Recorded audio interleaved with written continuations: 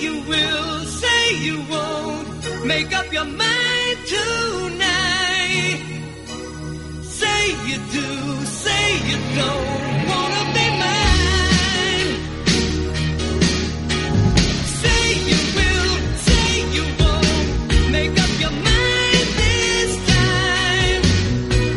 Say you will, say you will. Be my tonight. I can't sleep. I keep dreaming I'm losing you. Feel so alone in the night, scared to open my eyes. I'm in too deep. I'm in over my head this time. Can't get you out of my mind, no matter how hard I try.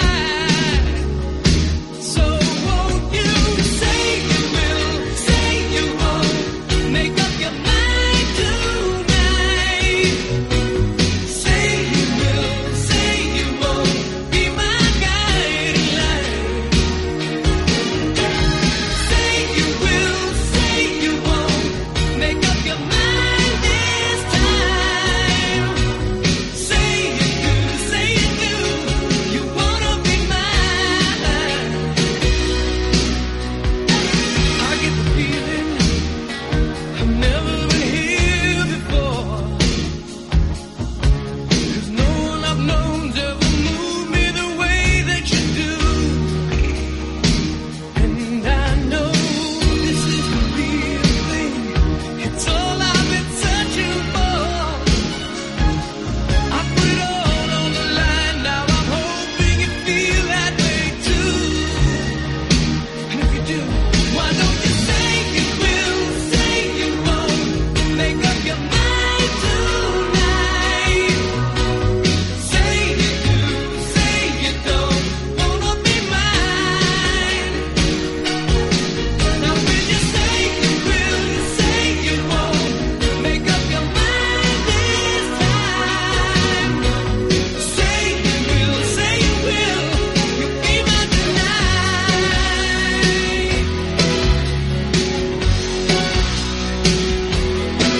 Will you tell me how much I need for you? Will you say you always will be true? I need more than to come on time. So won't you say you will be mine? Now won't you say you will, say you won't.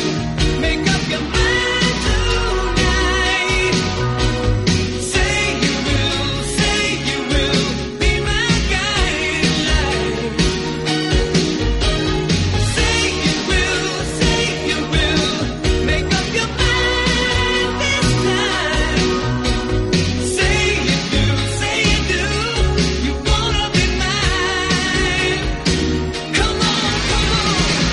Say you will, make up your mind tonight. Say you will, be my tonight.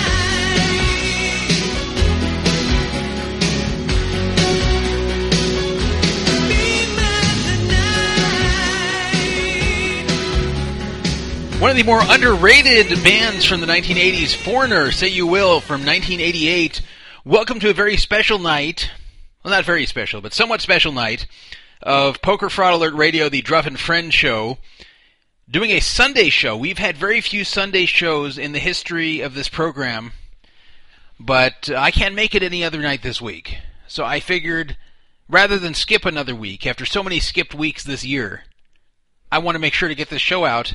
And besides, most of you are not working tomorrow, given that Monday is a holiday. So I think that it will be fine, even for you East Coast people, that we have a show on Sunday, and even if we go light. So welcome. Want to let everybody know we have a free roll tonight, and I messed up a little bit. Because I had the wrong date of the free roll in the software. So when you went on to register for the free roll, you may not have noticed that you were registering for a free roll a few days from now. So the only way to fix this was to remove everyone from the free roll. I did this about 10 minutes ago. and set it to the right date. So make sure if you're playing tonight's free roll, which is $55, that you go and you check that you are still registered, and if not, make sure to register. To give a bit more time for people who may not have noticed this, I'm going to start the free roll 10 minutes late tonight. So instead of 7:40, it's starting at 7:50 Pacific time. So 7:50 p.m. Pacific time is the free roll, no late registration. And make sure you are registered if you were registered earlier, because I had to kick everyone out and restart the whole thing. I apologize for that. Anyway, we're going to have a guest host on tonight. This is the Druff and Friends show, where every week I'm the host, but the second host is a revolving door of different people.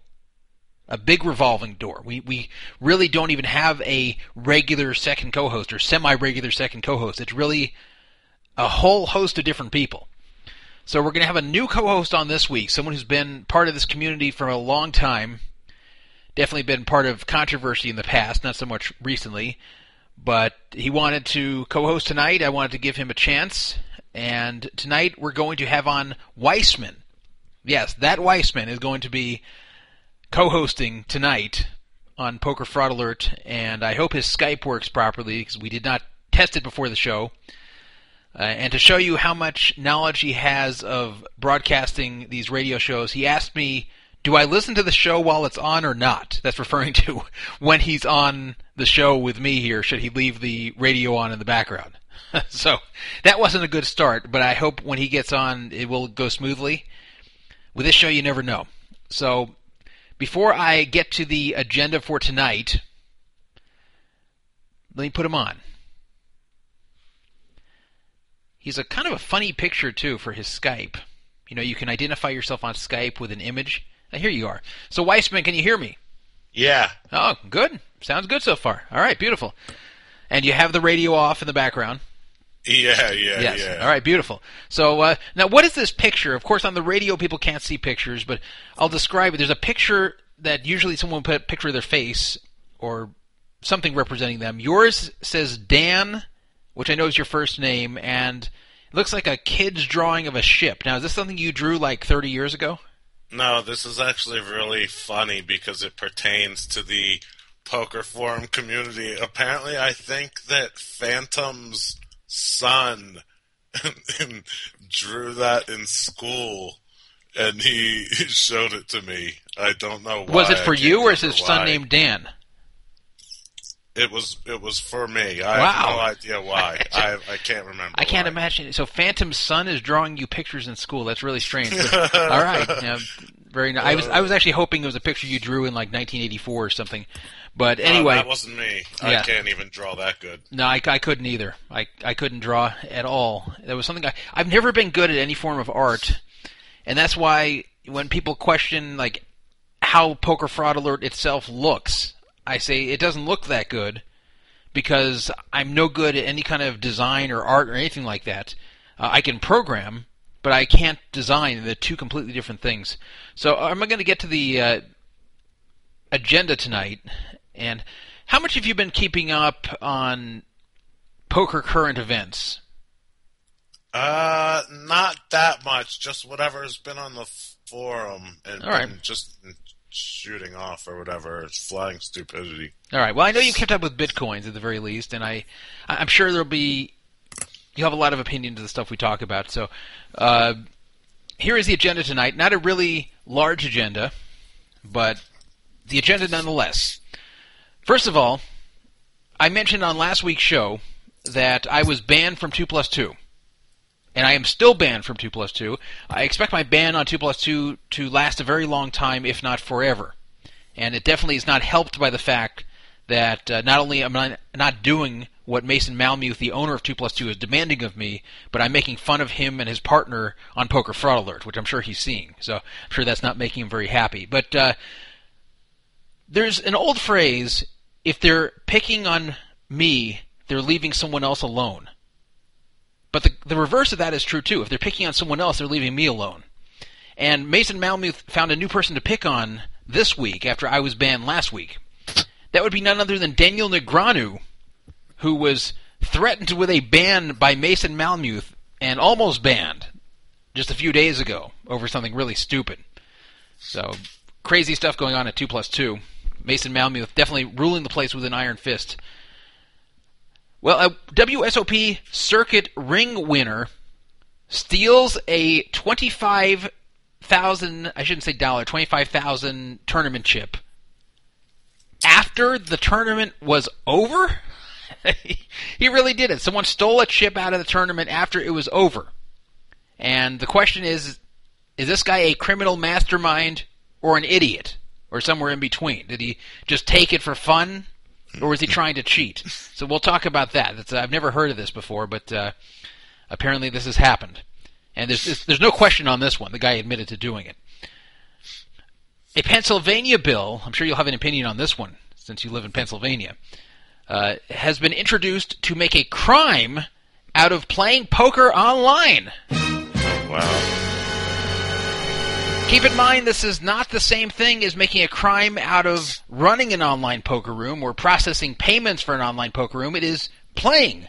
That is, if Weissman here plays online poker, if this bill passes, he could go to prison. So we will talk about that and how likely it is for that bill to become reality. Speaking of the poker legalization fight, Sheldon Adelson, sworn enemy of online poker, he has a group that has launched a new attack ad against online poker that is running on the web right now. I'll play you the ad, and we'll talk about the ridiculousness of the ad, but believe it or not, I think the ad raises a few good points. And believe me, I don't agree with Sheldon Adelson whatsoever when it comes to the online poker legalization matter. You know I'm very pro-legalization of online poker, but I think the ad against online poker brings up some good points, and if these points are not addressed on our side, then the other side might win. So we'll talk about that. Weissman, have you seen the movie Runner, Runner? Yeah, I watched it a couple weeks ago. Oh, good. So it's fresh in your mind, and it's very fresh in my mind because I watched it last night. So I will give my review of it, and then we'll hear from you what you thought, and even what you thought of my opinion of the movie. The movie was so not good, shall I say, that my girlfriend got about halfway through it and quit. It was forgettable. Yeah, it wasn't very poker related. She refused to watch after the first half. What happened was Benjamin needed something, we had to pause it, and then she just went upstairs and disappeared. And I said, "Well, you coming back down to watch the rest?" No, you can watch it without me. So I finished it without her. I have an editorial again this week. Every week I like to put out some sort of opinion section, an editorial about just something I feel that's topical for the moment. This is about the World Series of Poker. The schedule was announced last week. I won't go over that specifically because we talked about that on last week's show, but I just feel in general the World Series is a little bit living in the past and out of touch, and they need to change the events, that is the actual events themselves, and the structure of these events, because I think that it's out of date, and I think there's too much luck in some of these events. So we'll talk about that. Well, we haven't done a prank call on the show in a while. Last week I planned to, but the show had to be terminated kind of early. I got through everything on the agenda, but I didn't have time for the prank call. Tonight, nothing having to do with poker, just for fun. El Chico Loco makes his return, and he has a problem with his computer. His computer is not working. And he is going to make a call to a help desk that will help him with his computer. But in case you don't think that's a very interesting call, the help desk he's going to be calling is a scam. Mt. Gox is looking like the Full Tilt of Bitcoins. Mt. Gox, just like Full Tilt, which was once very big and respected and trusted in its community. It was once the place to trade Bitcoins. Now it looks like they are broke.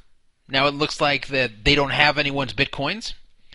Something is very wrong over there on Mt. Gox. There are actually protesters standing out in the rain and snow in Tokyo protesting Mt. Gox. So this is bad news, and to show you how the market is reacting to it, the Bitcoin market, just going to go take a look right now. As I'm doing this show, you can have a Bitcoin on Mt. Gox for $287, which if you think of Bitcoin prices being as high as $1,200 on there at one point, that's an amazing degradation in price, and most of this has happened in the last few days. And on other exchanges, Bitcoins are trading for around $630. So we have less than half the price, the normal accepted price of Bitcoin at this moment, on Mt. Gox. So why wouldn't you just go on Mt. Gox and just buy up all the Bitcoins? Well, because you cannot get them off of Mt. Gox. Your Bitcoins are stuck there. The ones you buy now, the ones you bought in the past. If you have any Bitcoin on Mt. Gox, you cannot do anything except sell them to other people on Mt. Gox. And of course, just like on Full Tilt, the question is, do they really have the money? Do they really have the Bitcoins? Or are they just representing them to you in an account balance? And I have to think the answer is probably no, or at least somewhat no. So I think a big disaster is waiting to happen here with Mt. Gox. It's already on its way, but I think this can only end one of two ways, and neither are good. We will talk about that, and I know you have some interest in the Bitcoin subject yourself, so that will be an interesting discussion. And those are our topics tonight, not the biggest agenda. So I'll give out the phone numbers for the show here. If you want to call in, please be patient, because if we're in the middle of something, I won't take the call. But just call back. Don't call over and over and over again, but call back if you try and can't get through.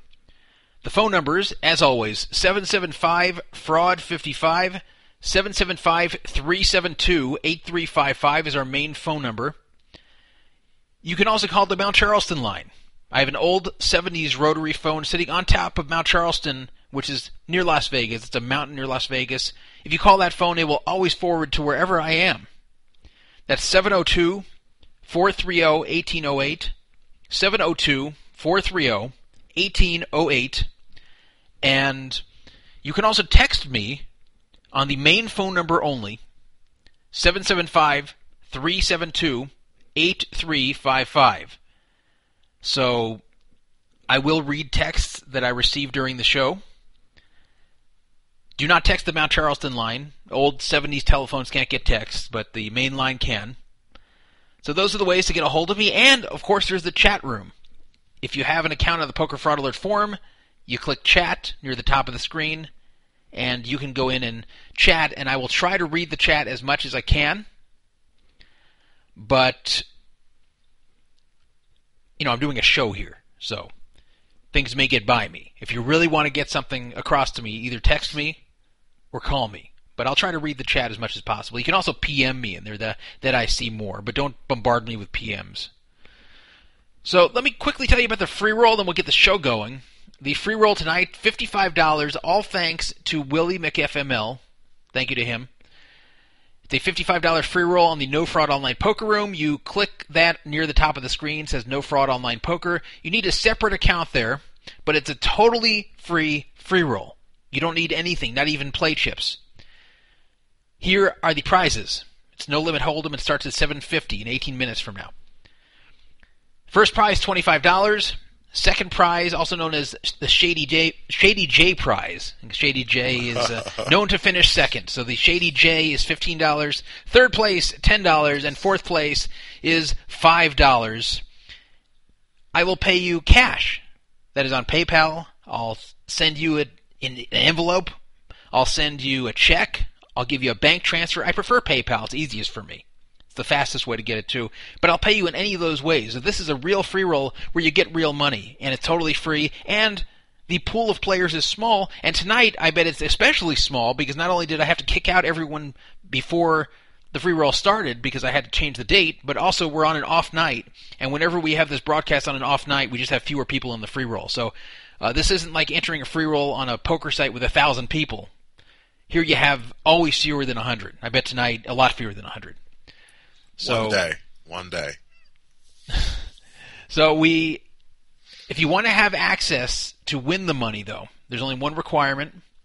You need to have a registered account on Poker Fraud Alert's forum dated June 1st, 2013 or before. If you do not, you need to email me, dandruff@pokerfraudalert.com, dandruff@pokerfraudalert.com, and convince me you've been listening to this show for at least 3 weeks, or that you're someone I know from the past in some way, either on this forum or some other way, and I will give you a lifetime exception to win the free money. But you have to do this before you play tonight. You can't do it after you win. I believe last week's winner did not qualify. He didn't even contact me. Someone named ADZ124. And if I don't hear from him, then I will kick that money back into the prize pool of next week. But I want to give the guy a little bit more time. What's the statute of limitations on that? I've never established that. I think by next week is 2 weeks. If the guy doesn't claim the money, then too late. I've never said that officially before, but I'm saying it now. It's a good question, though. I've never had that come up. I have had it a few times where people don't claim it because they weren't eligible. But I've never had it before where someone's questioned like the statute of limitations on that, as you say. And Garrett, who a lot of people don't like, and he was the co-host last time. He actually won a free roll here when he first came to the site, and I actually made an exception for him and paid him the money because it was clear from everything he wrote that he had been around lurking in this community for a long time. So, as far as I was concerned, I thought he was Jay Searless or whatever. No, he's real. No, he's very. In fact, his picture's been posted. People know who Garrett is in real life. His name is Josh. So, anyway, that's what's going on. Get in the free roll in the next 15 minutes. And let's get to the first topic. Mason Malmuth. Is this the most important topic in poker? No. But is this the topic I'm going to go first? Yes. I'm not going to go over the whole thing again, what happened to me last week on 2+2, but I was banned on 2+2 about a year after I got reinstated there after a long ban. I was banned initially for being associated with Neverwin Poker, even though I didn't do anything to break 2+2 rules. I stayed banned all the way until my fake account, which at the time was named Toilet Bowl, was exposed by the engineer who had been on this show, the PPA vice president engineer. He exposed my fake account when he realized it was me. And the one good thing that came of it was it led to me being unbanned. But I always got the impression that Mason Malmuth wasn't all that thrilled about unbanning me. He personally disliked me and kind of just very reluctantly let me be unbanned because people wanted it. And it would have made him look bad to say no. So sure enough, he has rebanned me now about a year later. Happened last week. The reason I was banned was not for breaking any 2+2 rule, not for insulting Mason or his partners, not for scamming anyone, obviously, not for doing anything shady. The reason I was banned was for not apologizing to a person who I made accusations to on Poker Fraud Alert. That was the reason I was banned.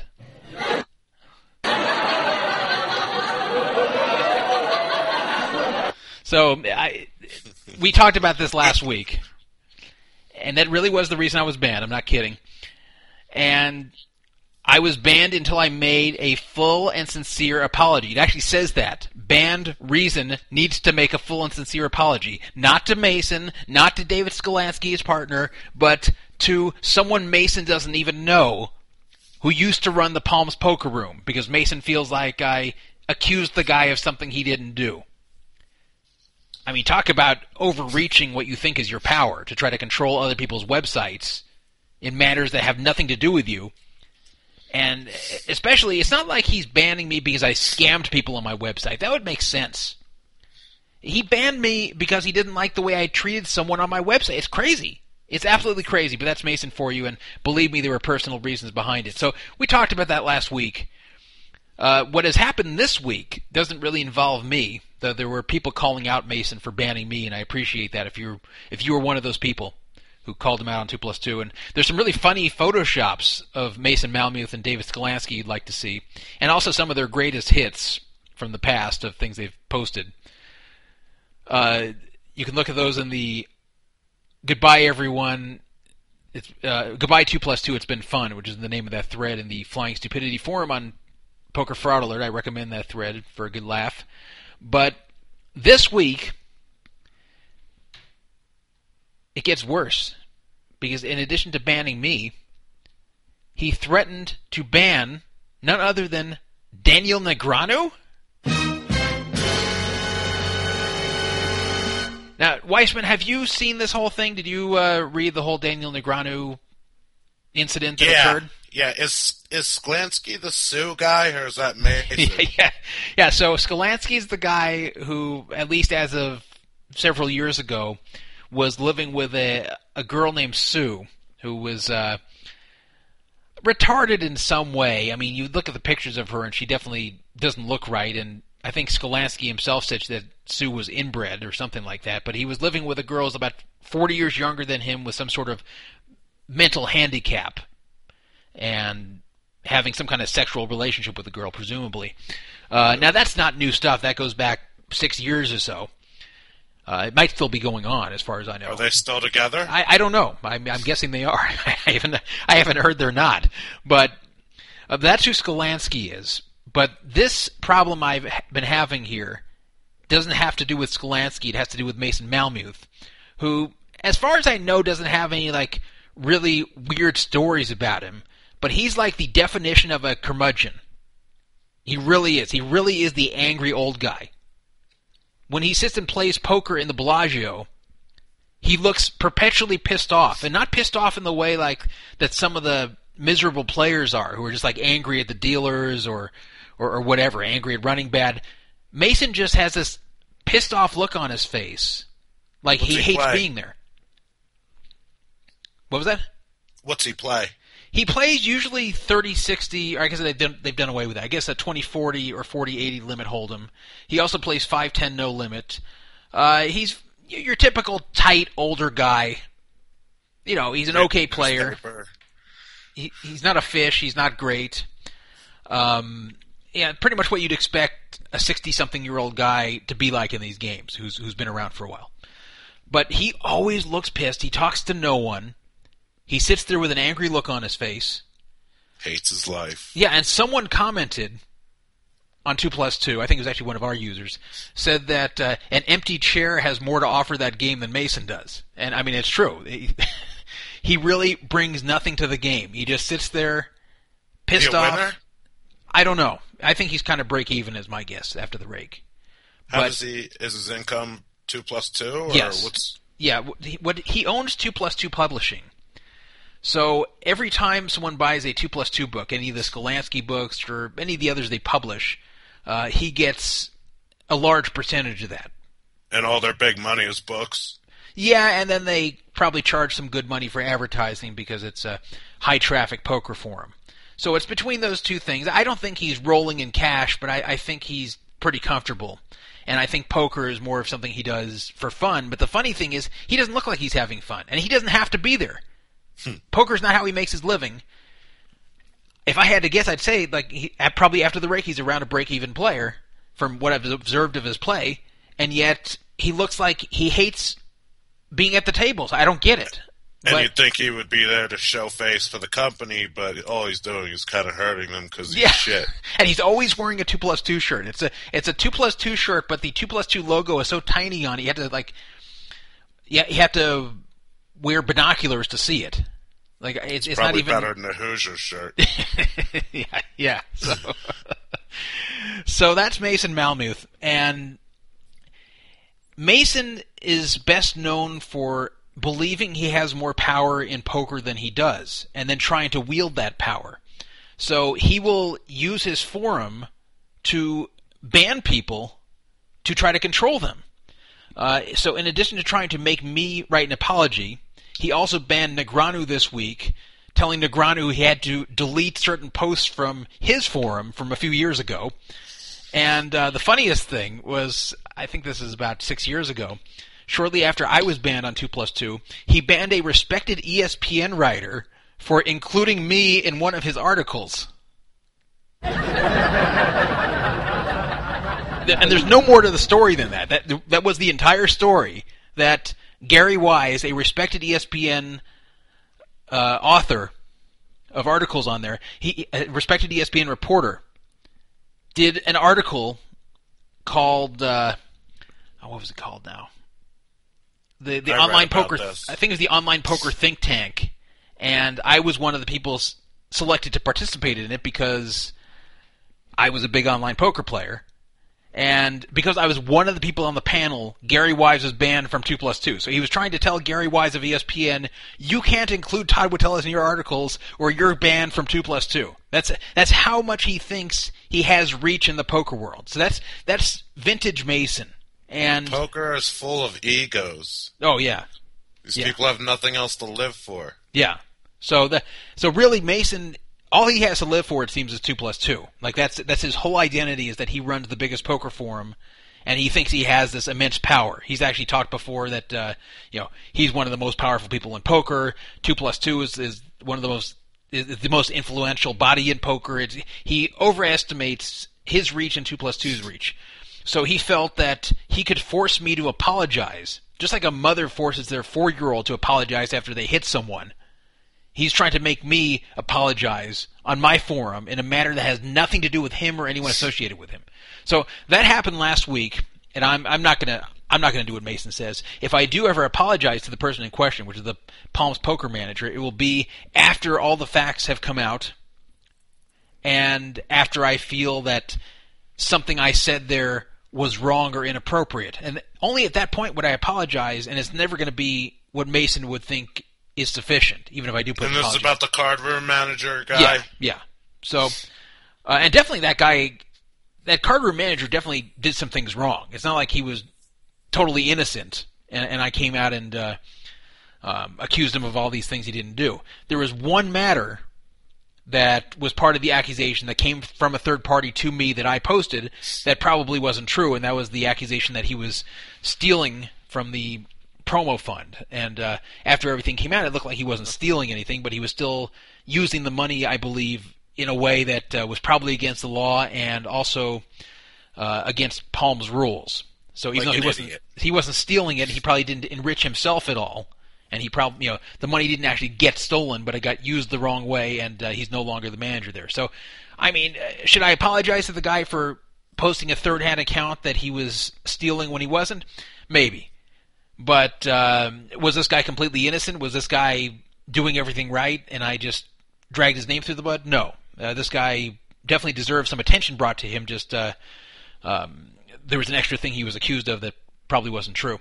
So anyway, Mason is demanding I apologize to this guy. It's not happening. But Daniel Negreanu, he was banned from 2+2 for about, I'd say about a little bit more than a year. And believe it or not, Negreanu's ban has to do with something that happened here on Poker Fraud Alert. Now, Negreanu does not post on Poker Fraud Alert.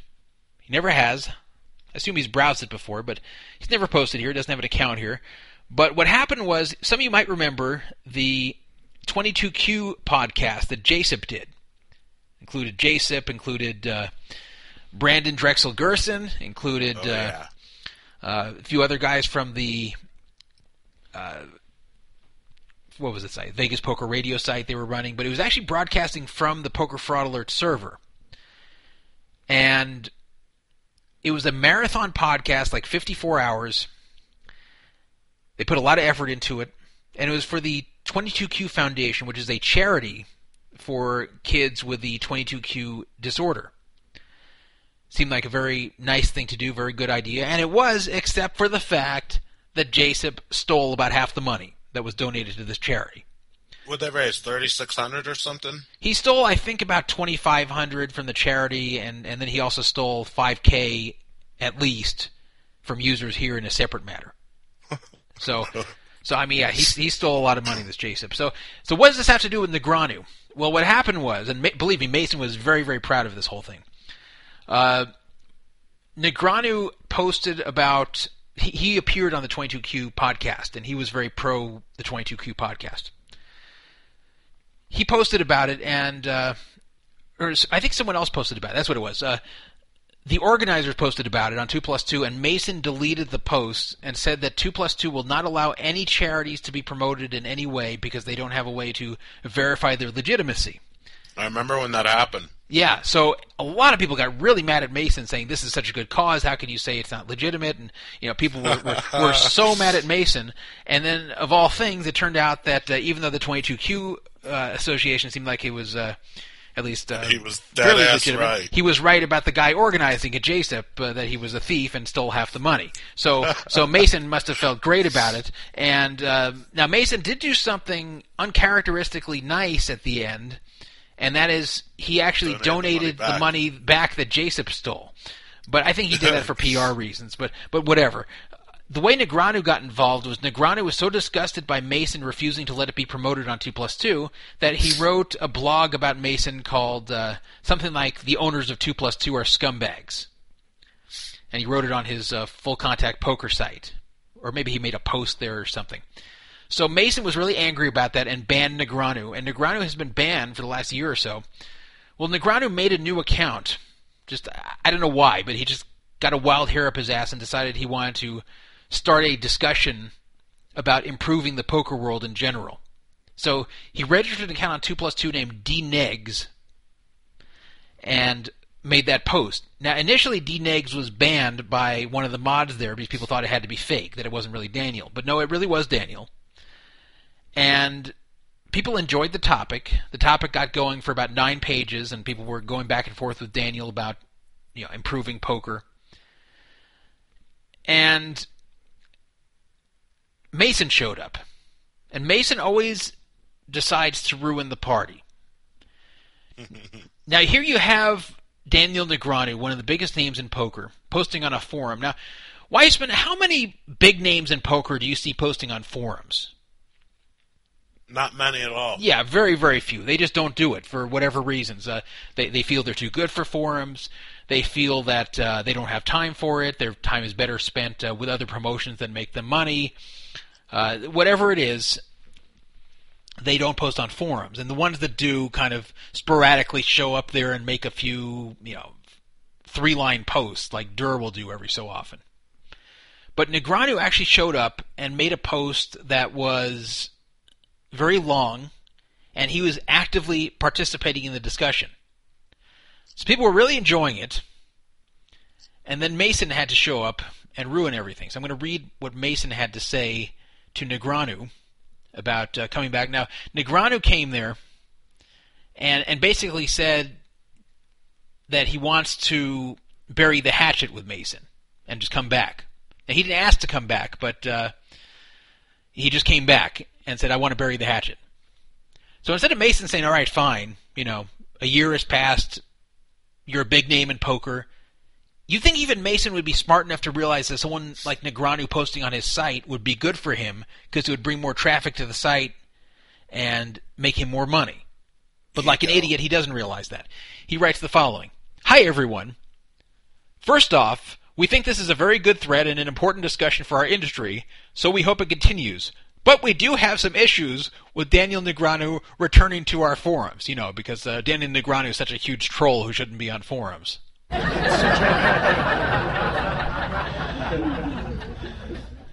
I'll address them here. In the first post of this thread, Negreanu writes, but it's time to let bygones be bygones and move forward. Well, that's fine with us, but for this to happen, it must be a two-way street, and so far that's not the case. On Negreanu's own site, Full Contact Poker, there is a thread he started called 2+2 is run by scumbags, and for him to become part of the 2+2 community, this thread needs to be deleted.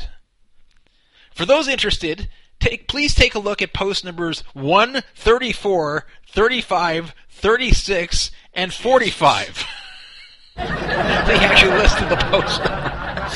In addition, post number 60 is an embedded interview that Negreanu did for the, quote, 50-plus poker podcast dubbed the Iron Man Podcast, benefiting the 22q.org Foundation, and he makes some comments about me and 2+2 starting at 18 minutes and 45 seconds. So, wow. Mason really... He had that pre-written as a Word document. Yeah, he was really on every little bad word ever written about him on that forum. For those of you that don't know, this is Mason's writing, not mine, 2+2 has a no solicitation for money policy with just a few exceptions which we strictly enforce. Apparently Negreanu was objecting to our policy, but in this case it was certainly the right policy since most of the money for the 22Q Foundation was apparently stolen by the main organizer of the Iron Man podcast. Also, to help the 22Q Foundation cover the loss, I donated $2,500 directly to them. And finally, I tried to contact Negreanu last night, and he has so far not responded. And then he always signs off with, "Best wishes, Mason." So of course, as you might guess, people were not very happy about this on 2+2. Here they're having a discussion back and forth with Negreanu, who, for all practical purposes in poker, is a celebrity.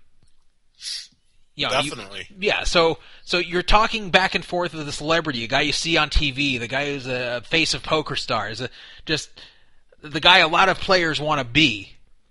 And here he is posting on the forum and interacting with people back and forth just because he wants to. And Mason threatens to ban him over a post from a year ago. So Negreanu responded and said absolutely not, and he had a good line. He said, "The reason I don't work a regular job and haven't in 20 years is because I don't like having people telling me what to do." And that's basically what I said too. That I'm not going to have Absolutely. I'm not going to have third parties acting like they're my boss and telling me what to do. It's just not going to happen. So Daniel refused, and so everything Mason was saying was that if Daniel doesn't, he's going to be banned. He didn't actually get banned, but he was all ready to ban him. Well, there was such outrage about this, and keep in mind, there wasn't people weren't very happy about me being banned either, and the reason for it. But of course, it's not the same level of someone like Negreanu getting banned. So they were so pissed about this. Even one of Mason's own mods, named Sergeant RJ, who's actually a girl. She's usually... She hot? Let's not talk about that. She's a nice woman. I actually like... some people think she's a bitch, but I think she's a nice woman. I think her heart's in the right place with everything she does there. I think... I'm sure she's great. Is she hot? I'll let you find her picture and make judgment for Okay, yourself. I will. I'll look it up. I gotcha. So, but anyway, she made a post on 2+2 actually bashing Mason for this. Not bashing him personally, but saying that she doesn't like... She finds it... she doesn't like the direction of finding things on other sites and banning people for what they do on other sites or something like that, and she said that this whole thing is ridiculous, and she wrote a pretty strongly worded post criticizing Mason for this, which I was surprised by. She rarely criticizes 2+2. And for her to criticize Mason here, I thought was pretty strong. The Seriously Serious also came out and said that this isn't right.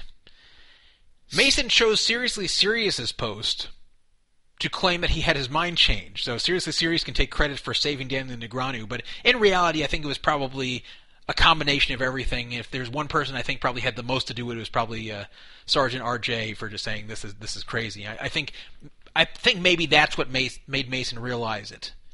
Was like one of his own very loyal mods is bashing him over this, that maybe he's being stupid.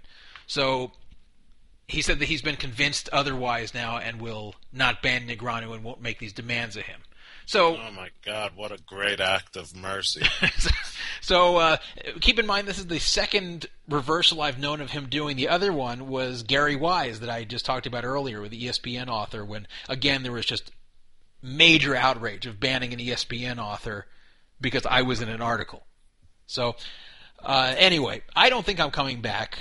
Had I stayed quiet and then eventually apologized, even if it was on my own terms, to where I wrote an apology that I really felt I needed to make, I maybe would have had a chance of coming back at that point. But I said, screw it. I'm not going to stay silent about this, and I'm not going to just sit here and not talk about it, because this is ridiculous, and I've contributed a lot to 2+2 over the last year. I've followed all the rules. I've made a lot of good, thoughtful posts. I've really tried over there to make that forum better. Not better in the way of changing anything, but better as in making very high-quality posts that take me a long time to make. You're the Michael Sam of poker forums. Just sticking up for what's right here. I wouldn't say that, but I think there's one major difference there between me and Michael Sam. But he's black. Yeah, okay. Two major differences. But, I just couldn't stay quiet about this. I couldn't stay quiet. Let me read you some other of Mason's greatest hits from the past. Some of you might remember shortly after Black Friday, the PPA almost had their forum taken away on 2+2. They have their own forum over on 2+2. This is what Mason posted on April 28th, 2011. There's 13 days after Black Friday. So what's the most important thing to talk about 13 days after Black Friday? Is it the shutting down of Full Tilt and PokerStars? Is it legislation that prevents us from playing online poker in the U.S.? Is it getting our money back from Full Tilt? No. According to Mason, here's the important thing to talk about. Warning to the PPA. Take the communist picture down. That's the one associated with Action, How to Respond to DOJ, and it features a raised fist. It features a raised fist, red stars, black and red outlined circle, or this forum will be closed in 24 hours. So basically he was saying that he didn't like the graphic they used to click on to take action to respond to the DOJ. It looked like a communist image to him. And if they didn't get the communism off their page, then their whole forum would be removed. I mean, this sounds like a fictitious character, this Mason guy. I mean, the thing is, he's probably got such a big head because there are so many just nerds and everybody else that goes to his forum and just flocks to it, and he's just like the big puppet master guy on top controlling everything, and he probably thinks he's great. I mean, look, we're even taking his quotes like he's fucking George Washington going one by one. Guy's an old idiot. He calls himself Top Dog on there, too, which is so funny. And so, someone on our forum actually said that they posted on there, it got deleted, but they posted over on 2+2 that the Top Dog needs to be put to sleep. That's probably true. But anyway, these are just some of the wacky things that Mason Malmuth does over there. So they almost lost Negreanu as quickly as they got him back. And I have to imagine this didn't leave a good taste in Negreanu's mouth, regardless of the fact that he stayed unbanned. In fact, he said something like, well, this is certainly a nice welcome wagon, or something like that. So, I mean, it's amazing how successful the 2+2 forums became, given who's running it. And this was the ultimate case of right place, right time. Because what happened was that everybody used to talk about poker on a news group called Rec Gambling Poker. That was the way people used to post back and forth to each other on the internet before the web existed. Then the web came to exist in the mid-90s. And still, news groups were pretty popular because that was the accepted way to really talk about things, and there really wasn't any good forum software out there. Eventually, some good forum software was written, and at the same time, the news groups were getting spammed really badly. So people were getting really sick of the spam on Rec Gambling Poker. And because there was no central authority running them, it was difficult to control that. So forums became more popular than news groups, and news groups are pretty much obsolete now. But 2+2 happened to be the forum they went to, just because it was there. And people moved from Rec Gambling Poker to 2+2. It became the biggest forum. And once people get entrenched everywhere, or somewhere, it's hard to move them on the internet. People just get used to something. So even if it sucks, they don't want to leave it unless something really, really horrible occurs. So, people get mad at Mason. And believe me, 2+2 is nowhere near as popular as it once was, mainly because poker isn't anymore. So, right. Their posters were all like the main winning players back in the day, wasn't it? Wasn't it like Johnny Bax and his whole crew? Oh, yeah. There and stuff like that. Yeah. I mean, they had a lot of big winning players, both online and live, posting there all the time. And most of those people don't post anymore. They're just gone. Like, you look at the typical posters on 2+2, and they're just kind of it's a kind of a collection of no-names over there.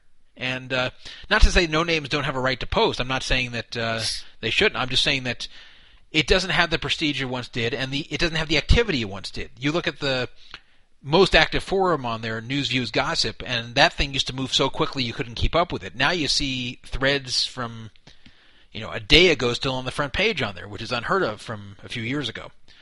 I've actually never been to 2+2. Wow. That's surprising. Ever. You haven't even clicked on a link there to see something?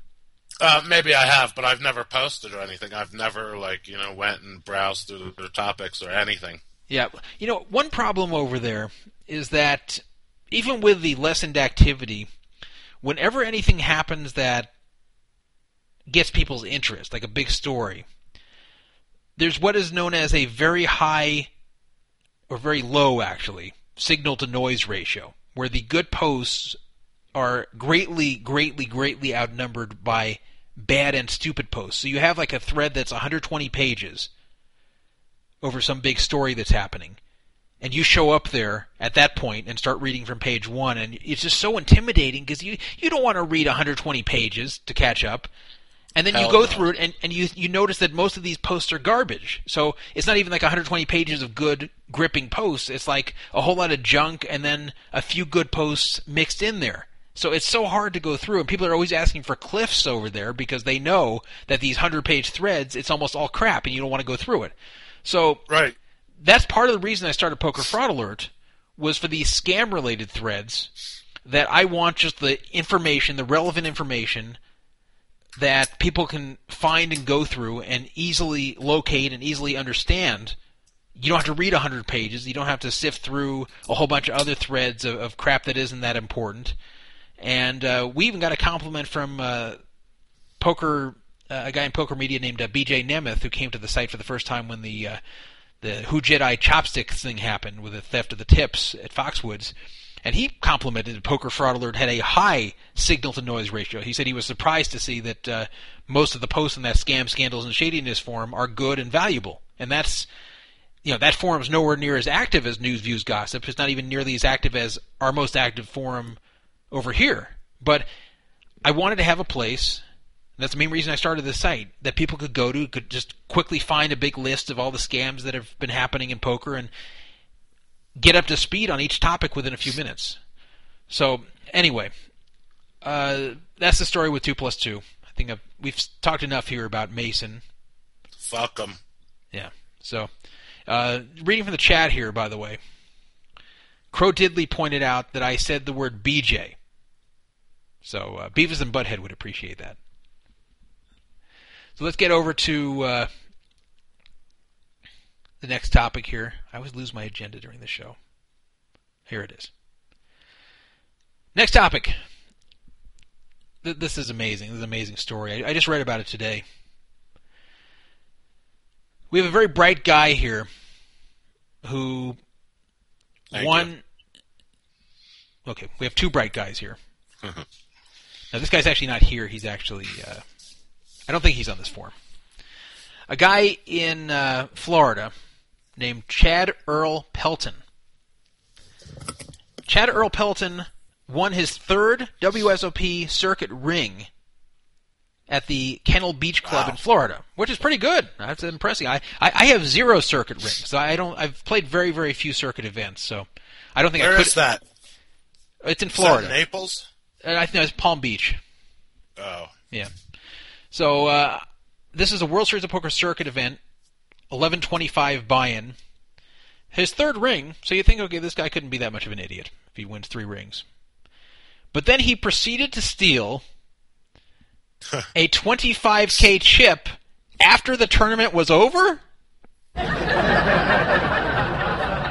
So he wins the tournament, and then on the way out or something, he grabs a single 25K chip and pockets it. Like what, off a roulette table? Or No, the tournament chip. Well, what, as a collector's item? Well, that's what he says. So that's what's so weird about this story, is that it's hard to figure out if this guy was just a moron or if this was some sort of cheating scheme, and if maybe he used some kind of similar cheating scheme to win this and his other 2 rings. Sounds like the story isn't a story. Well, I don't know. It's hard to tell. So this guy, he admitted to it when he was caught, and he said that he was just taking it for a souvenir, which is kind of weird because the ring is the souvenir. Like, why do you need a chip also? But there's currently an investigation into this because I guess they have some kind of casino champion standings where you get some kind of prize or whatever for having the most points in this series. They have withheld his prize money at the moment, and they are also not giving Wow. him points for this while they're figuring out what's going on and if he should be disqualified for intentionally taking a chip. This didn't like accidentally fall into his pocket or something or into his bag. He admits he knowingly took the chip, but he was just taking it as a souvenir. He's innocent. I mean, the kid took it as a souvenir. There's no way he would take a 20. What are you starting with in that tournament? 30,000? I don't know, but that's what was brought up here. I think what you're getting at is that a 25K chip does not get introduced into these tournaments until later, probably near the time of the bubble.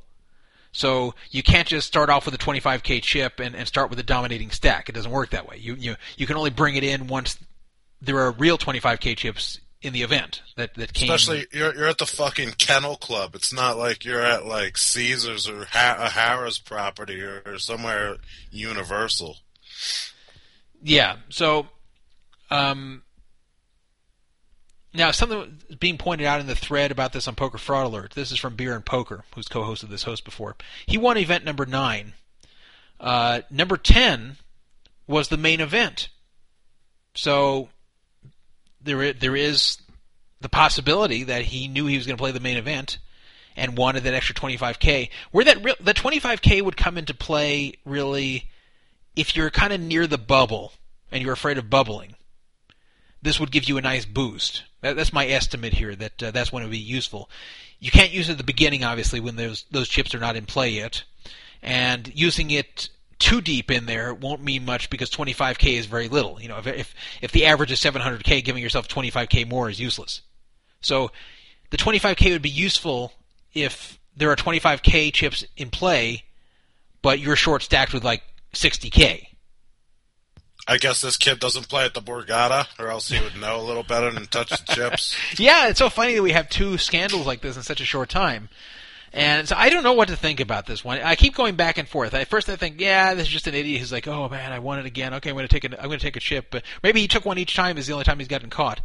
Maybe he really is just taking it home and putting it with his ring to commemorate. I think that's what it is. I mean, it sounds innocent enough. To commemorate it, but I mean, how could he not think about the fact that if he's caught, it's not just he's breaking rules; it's that it makes him look like a cheater. So yeah, you should have just asked for it. Yeah, that's what people are saying. Like, just ask for a damn chip, and if they say no, they say no. But you're really risking something. And here you've won all this money. I don't know how much he won, but here you've already won a lot of money, and now they can deny giving you the prize, maybe.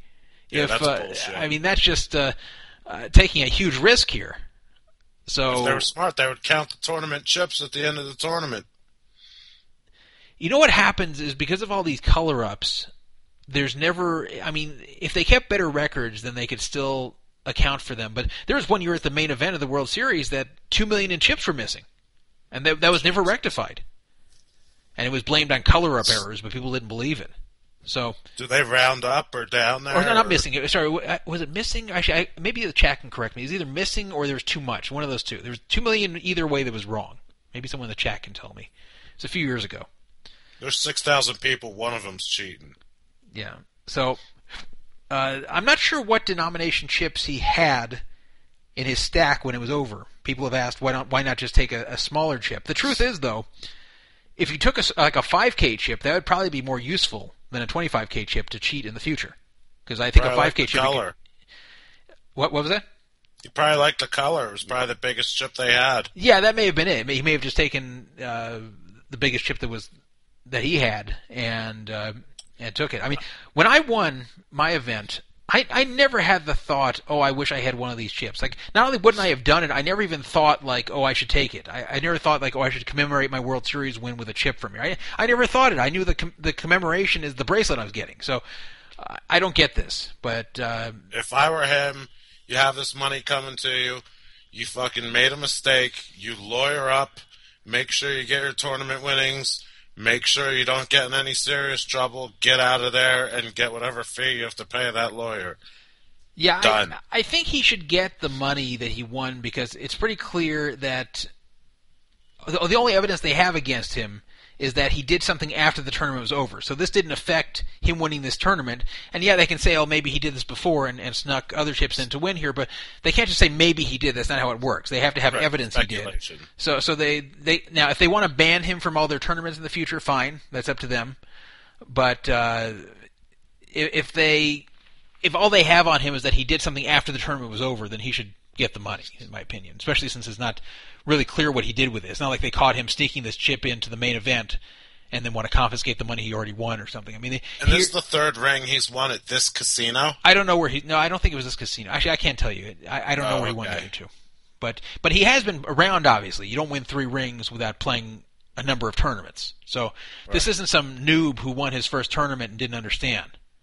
So he definitely understood. He definitely knew what he was doing. He knew he was breaking a rule with what he did. The question is, was he just dumb enough to not understand that this could be construed as cheating if caught? Maybe he was dumb enough. Now, let me tell you something. If he was trying to cheat, it was dumb enough to where he can play the dumb enough card. Yeah, well, you want to hear dumb enough here. This is something else that happened to him back in 2012. This is 29-year-old, this is as of 2012. It says Chan, but his name is actually Chad. Earl Pelton was asleep in his car Friday morning while it was running when Brian, and Brian is not a name, it's a city, officers found him in the parking lot of an apartment complex off Broadmoor. After waking him up and searching the vehicle, they found nearly a pound of marijuana, 3.5 Xanax pills, and $1,760 in cash in the car's console. So, I mean, this is crazy. So he actually falls asleep with a pound of marijuana in his car. How do you do that? Did you hear the second drug? That's how he did it. Yeah, I know, but wouldn't you think if you're driving around with a pound of marijuana... And he admitted, by the way, it says Pelton told the cops he was going to sell the marijuana for money. I mean, why not just say, now I guess it also said there that they were packaged in a way that it looked like it was for sale, not just like a stack of marijuana that was a pound. But still, you don't have to admit it. They haven't caught you actually selling it to anyone. You could just say... Dude, I know exactly what happened. He was still on the Xanax, and that shit is like the truth serum when you're like coming down. Is that what it is? Just like, I'm telling you, he got busted, fell asleep from taking too many Xanax, and then admitted to them while he was still all Xannied up. Yeah, I mean, you'd think he'd say, no, I just bought this for myself. I just have a pot habit, and I was going to bring it home. You know, like, why say you were going to sell it? So I don't know how long he spent in prison for that, because a pound is a substantial amount, especially if you admit you're going to sell it. It's much worse than just being caught with a recreational amount in your car. But absolutely, I mean, if I was driving around with a pound of marijuana in my car, I would be in a freaking panic. I would just be obeying every traffic law. I'd be making sure not to call any attention to myself, and I would just try every way possible to get to where I'm going and not have any contact with police. So to actually fall asleep there, it's worse than like speeding with it. I mean, just falling asleep in your car with a pound of marijuana sitting in there. But yeah, I'm sure it was from the Xanax. So that's what happened to him. He sounds like one of those kids that, isn't used to coming around money. Yeah. So in 2012 that happened, and so who knows? There's 2 different ways to think of this one. Either he's an experienced poker player who knew what he was doing with a main event coming up next, or he's just an idiot who took something for a souvenir and was too stupid to think about what this would mean if he got caught. So it's very hard to tell which one it is. Based on his prior arrest, you got to think he's an idiot. I mean, the guy admitted to selling weed. You'd think he'd admit to what he was doing with that $25K chip. Yeah. So give him a couple Xanax and ask him. Yeah. So that just happened recently. So they don't know what they're going to do. The statement from the World Series of Poker about this. Yesterday after Event 9, the 1125 No Limit Hold'em event concluded, tournament staff discovered that a player had removed chips from the chipset being used in the event. It was not really chips, it was one chip, but whatever. The Palm Beach Kennel Club, which I think is a terrible name, by the way. The Kennel Club? It's a dog racing park, probably. Oh, is that why? Okay, I never knew why they called it that. Okay. I thought it was just a cute name or something. I think the Kennel Club is so weird. That's why I asked if there's one in Naples called the same thing, Kennel Club. Oh, okay. So I didn't understand the name of that. I thought that's so weird. Like, the kennel doesn't sound like a nice place to go to. That's like a place like I thought I'd co-host a show and teach you something. Yeah, well, I learn something new every day. So, local gaming authorities are currently conducting an investigation into the event and the players' eligibility. Until this investigation is wrapped, We will be unable to finalize casino champion standings for the Palm Beach Kennel Club stop, as this event has bearing on final point standings in the race. We will announce the casino champion winner once we have resolution, but it likely will be determined after the action wraps here in Palm Beach. That was from the World Series, saying that I guess it's their casino champion standings, and they're saying that this is going to affect everything, so they can't give you any kind of final standings until this situation is figured out. How many events? I think there's 12 events in this place, and So it's coming up. so yeah, number 10 is the main, and then there's 2 events after that are not the main. You know, the World Series used to do that. The World Series did this weird thing that they don't do anymore, that would have the main event, and then for people who busted the main event, they'd run these little side 1,500 no-limit tournaments that were bracelet events. And I actually did fairly well in those. I used to enter them. And I cashed in one, and I got a 4th place in another one. In fact, that's been my best no-limit hold'em finish ever in the World Series, was in one of those. So they don't do those anymore for the World Series, but I guess the circuit, they still do. So anyway, Money for the casino. oh yeah, everything they do at Caesars is about that.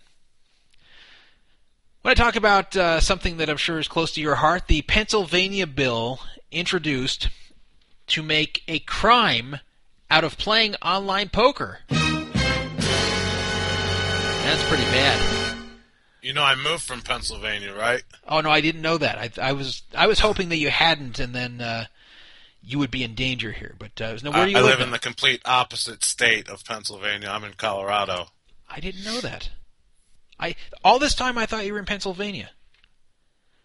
I guess it's easy to think that because you're always talking about the Phillies and the 76ers, so I just Yeah, picture they'll you always still be being my there. teams. I haven't been in Pennsylvania since 2010 or 11-10.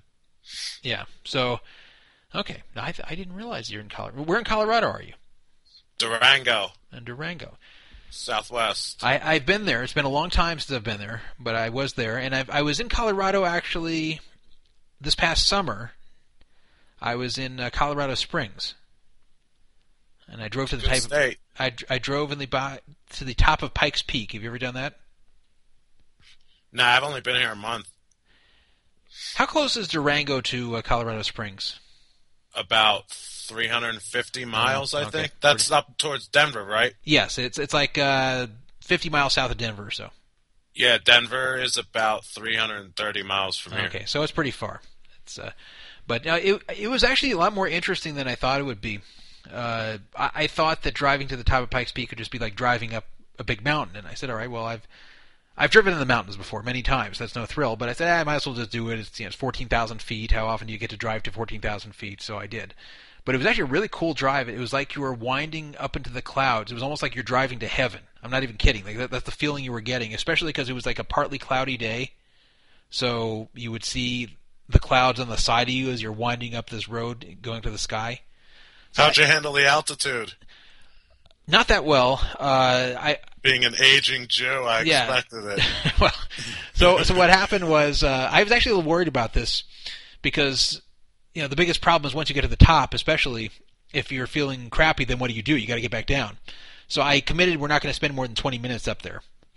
And you can take a railway up there, which is what I did the only other time I went to Pikes Peak when I was 12 years old. But I said, no, I'm going to drive this thing. I'm not going to be a pussy. I'm not going to be afraid of driving up Pikes Peak. The road itself is fine. It's just very, very high up.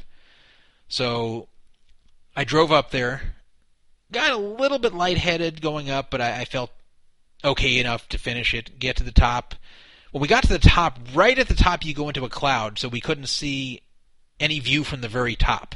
So that was actually kind of for the best because we didn't have any reason to stay up there. And it was really cold up there, too. It was like 80 degrees down there in Colorado Springs and like 40-something and windy on the top of Pikes Peak. So it was cold up there, especially with the wind chill. But we stayed up there, 15 minutes or so, went back down. And the good thing about going down, though, is quickly you start to feel better because the air is getting thicker and thicker as you go down. But Definitely. But yeah, the 14,000 is a huge difference from like 11,000 because when I go skiing in Mammoth, the peak there is 11,000, and I'm constantly going up to 11,000, and most of the day I'm staying between 10 and 11,000 when I'm skiing, and I can stay there the whole day and I'm fine. But the 14,000, boy, that was a big difference. So there I definitely would not want to be up there that long. So anyway, let me go back to the thing about Pennsylvania. Sheldon Adelson, who is a known enemy of online poker. Some people think it's because he's greedy. Some people think it's because he's a greedy Jew. And it's not. I mean, I can't say for sure because I'm not in his head. But this is a very, very principled guy. And when I say principled, I don't mean he's right with what he's doing. But I mean he has certain issues that are very important to him.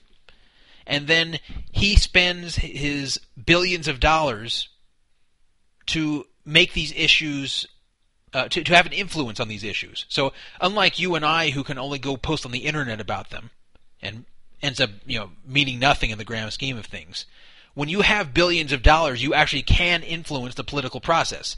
He gave, I think, $100 million to Mitt Romney to get him elected, which I thought was a waste of money, because I didn't think Romney was going to win. But he also gives a lot of money to pro-Israel candidates. So this is someone who picks things that are very important to him and gives money. And a lot of times these things have nothing to do with him making money. Like the pro-Israel candidates, they don't make him any money. But he does it because he's very, very pro-Israel. And so the thing with the online gambling, yes, he probably believes that it hurts the casino industry. But I don't think that's why he's doing it, because he would actually get a license to run these online casinos, so he'd get a piece of it. I think he just hates online poker, and I've said that before. And not just poker, online gambling of all types. He just hates it. He thinks it's bad. And he's a Republican. He is a Republican, but I'll note he has backed Democrats before who were pro-Israel. So he's not I just know Pennsylvania is a very Republican state. Well, I don't. Obama won there in 2012, so it's not that Republican.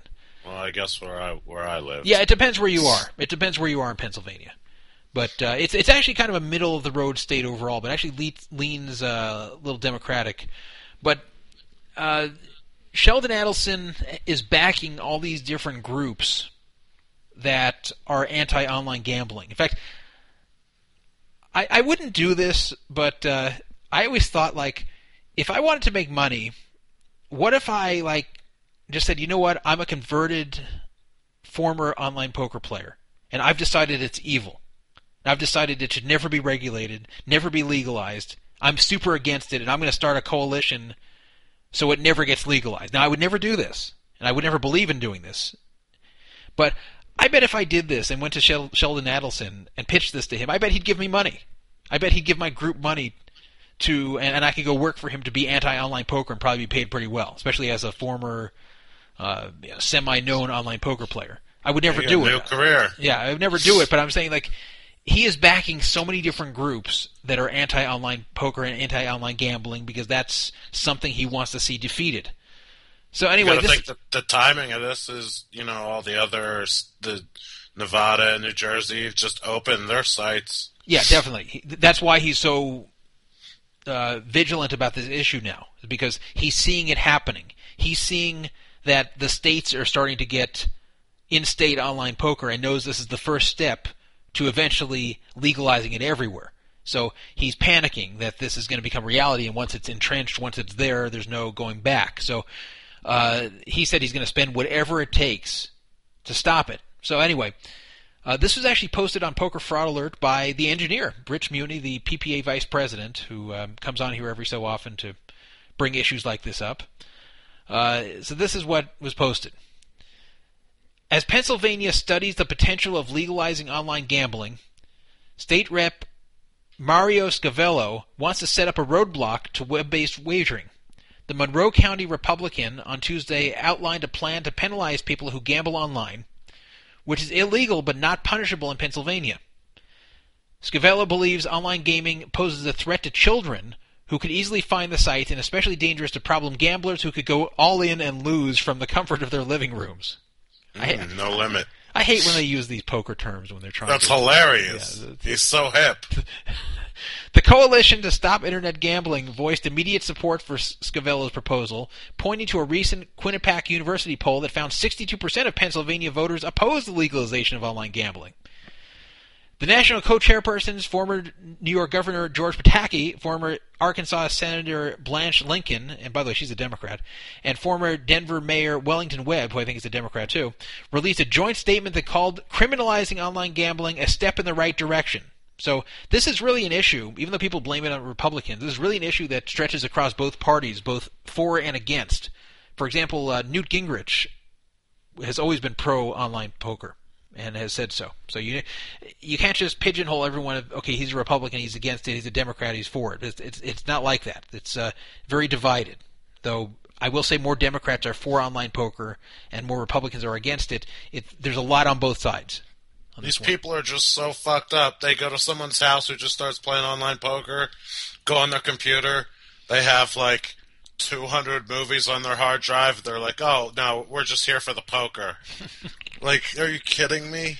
Yeah, So well, what's so stupid here is to say that you have to take care of the problem gamblers and all that. You can't take care of people's vices with money. You just can't, because what are you going to do next? Make it illegal to spend compulsively, to not budget your money well, to invest in stupid things? I mean, there's so many different ways you can waste your money without ever gambling. That Apparently all you have to do is email these poker sites and tell them you have a gambling problem, and they'll give you a refund on your buy-in. Well, that was a while ago, but yeah, this is just such a stupid reason to keep online poker. The thing with the children, I mean, how is it a threat to children? How are children going to lose? What are children going to lose? They're going to lose their life savings? What, the $100 in their piggy bank? I mean, if they take their parents' credit card and deposit online, then it's the parents who suffer, and it's the parents who will see the bill and take away the credit card and punish the kids and say never again, and that's it. It's over. You're not going to have a kid losing $1 million online. Like, it just can't happen. So I think it's more the habit that they're scared yeah, of. but what habit's going to really like how much can your kid really get away with like constantly playing online poker and hide it from you? You really have to be out to lunch as a parent to not catch that. Yes, they can play. It's the new marijuana. It's the new gateway. So this is crazy here. But anyway, so the big thing here is that this is an attempt to actually punish players rather than operators of the sites or payment processors. And the reason I have been very open, even on national TV, about being an online poker player, about playing on illegal sites, is because I'm not breaking the law by playing on those sites. And I know that, so I don't worry about going to jail for this, for admitting this on national TV. But they're trying to make it in Pennsylvania where you would. And, in fact, I believe let me get the penalties for this, which wasn't in this article. I have another article that lists the penalties. I love when they list the penalties. They're always the most outrageous thing in the world. Yeah. So this proposed bill from State Senator Mario Scavello, the first time you're caught, $300 fine and up to 90 days in jail. Second time you're caught, a misdemeanor. The first time would not be a misdemeanor. It would be what's called a minor summary offense. I'm not sure what that is, but something lower than a misdemeanor. But the second conviction would be a misdemeanor, eligible for a $2,500 fine and a year in prison? Imagine it. What are you in for? Oh, yeah, I was playing the Sunday 215. Yeah. So Jesus. So what's interesting is that Scavello actually is in a state senate district that is right next to the district that contains the Sands Bethlehem Casino, which Adelson owns. So there's some talk that maybe there will be some backlash about this. Shithole. It probably is. But, it is. Anyway, I don't think there's that much of a chance of this passing. There's always all kinds of wacky bills that are attempted to be passed, both in the state government and the federal government, and most of them never go anywhere. So a lot of them sound really, really scary or outrageous, but then they never get anywhere. And I don't think that this would get passed. And I haven't heard about a lot of support for it, but it's disturbing that this is happening here, especially criminalizing playing on these sites, and that would really be a big change. Yeah, you never know. You never know. Yeah, that's why it's something to really be concerned about. And now, of course, there's a matter of enforcement too. It could be a law that's on the books that they don't bother to ever enforce, but you never want something like that on the books. Like if that was on the books where I lived, I would never have felt comfortable going on TV or being public at all, admitting that I played online poker, knowing it could put me in jail one day. You know that if they do pass it, they will make an example out of someone. Yeah. That's. I mean, I'm afraid of that too. So yeah, you don't want that. So that's the first thing that is going on with the anti-online poker effort, and Sheldon Adelson has expressed full support of that. But more directly related to Sheldon Adelson is this ad. You're going to enjoy this one. I'm going to play it here. This is an ad against online poker. The ad is entitled, "Don't Let the Games Begin."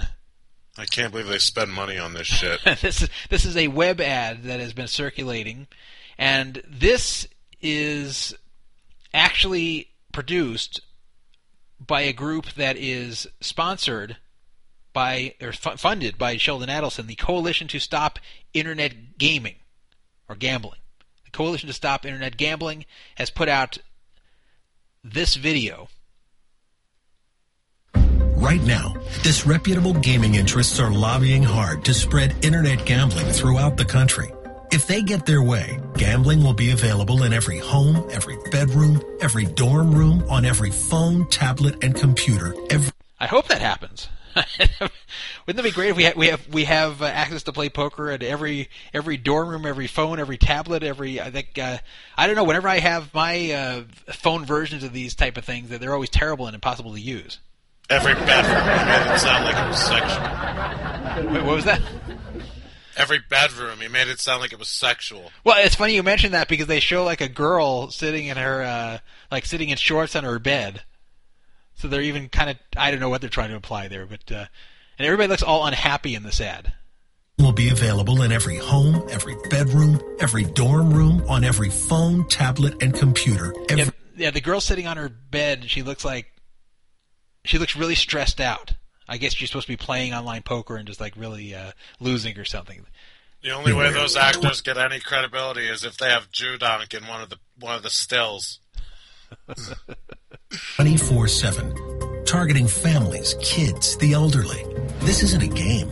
The FBI warns that online casinos are vulnerable to a wide variety of criminal schemes. That's amazing. I've never seen any criminal schemes occur in our community. Nah, never. The elderly, I don't understand that one. The elderly, how many old people do you see playing online poker? Like, when I was 35 and at the online poker table, I was like 10 years older than the second oldest person there. Shout out to Lockman. Yeah, I think he's the only senior citizen they're targeting. While the FBI is busy defending against terrorist threats and cyber attacks, internet gambling will give criminals across the world a foothold in every American household. They're going to be in your household. Watch out. They're coming to get you, the terrorists. Attracting criminal activity not only at home, but internationally. Gambling without borders, making it ridiculously easy to launder money for crime syndicates, even for terrorist organizations, and providing easy targets for identity theft. Now, what they're doing here, by the way, is they keep showing in this ad news reports, one from the Tampa Bay Times, one from something else that they don't show what the source was, and they're highlighting things like online gambling is a strategic national threat, internet poker vulnerable to money laundering by terror groups, cheating and fraud warned for experts in FBI. So they're trying to show this as if there's articles everywhere saying these things. Theft. An established al-Qaeda poker network could extract enough untraceable money from the United States in just a few days to fund several 9/11-sized attacks. The FBI's job is tough enough. Why make it easier for organized crime and terrorist groups to... Now, what's funny right there is you can't see this. You can find this, by the way, if you go to the Poker Fraud Alert forums and go to the poker community discussion. It's a thread I started called LOL at this anti-online gambling ad. But at the 105 mark, minute 5 mark, it shows like a camera on what looks like some sort of lobby or something. and it has like a yellow circle as if the two people in the picture are being highlighted. It reminds me of that show Person of Interest. You ever seen that? No. No, it's just like out of that, like the camera's watching people and then it's identifying the people. I have no idea what that has to do with the message they're trying to get across here. But How long is this ad? Was this a short film? I think it's going to be up for an Emmy. Organized crime and terrorist groups to operate in the U.S. and threaten the safety of law-abiding citizens. When the online games begin, that's when the trouble starts. Don't let it happen here. Say no to internet gambling. At the end, there's a guy sitting on a chair. There's a guy at the end when they say no to internet gambling. There's a guy sitting on a chair in the dark. You can just see his body, the silhouette of his body moving, and he's actually doing a face palm on the chair. There's actually a face palm in the ad at the very end of it.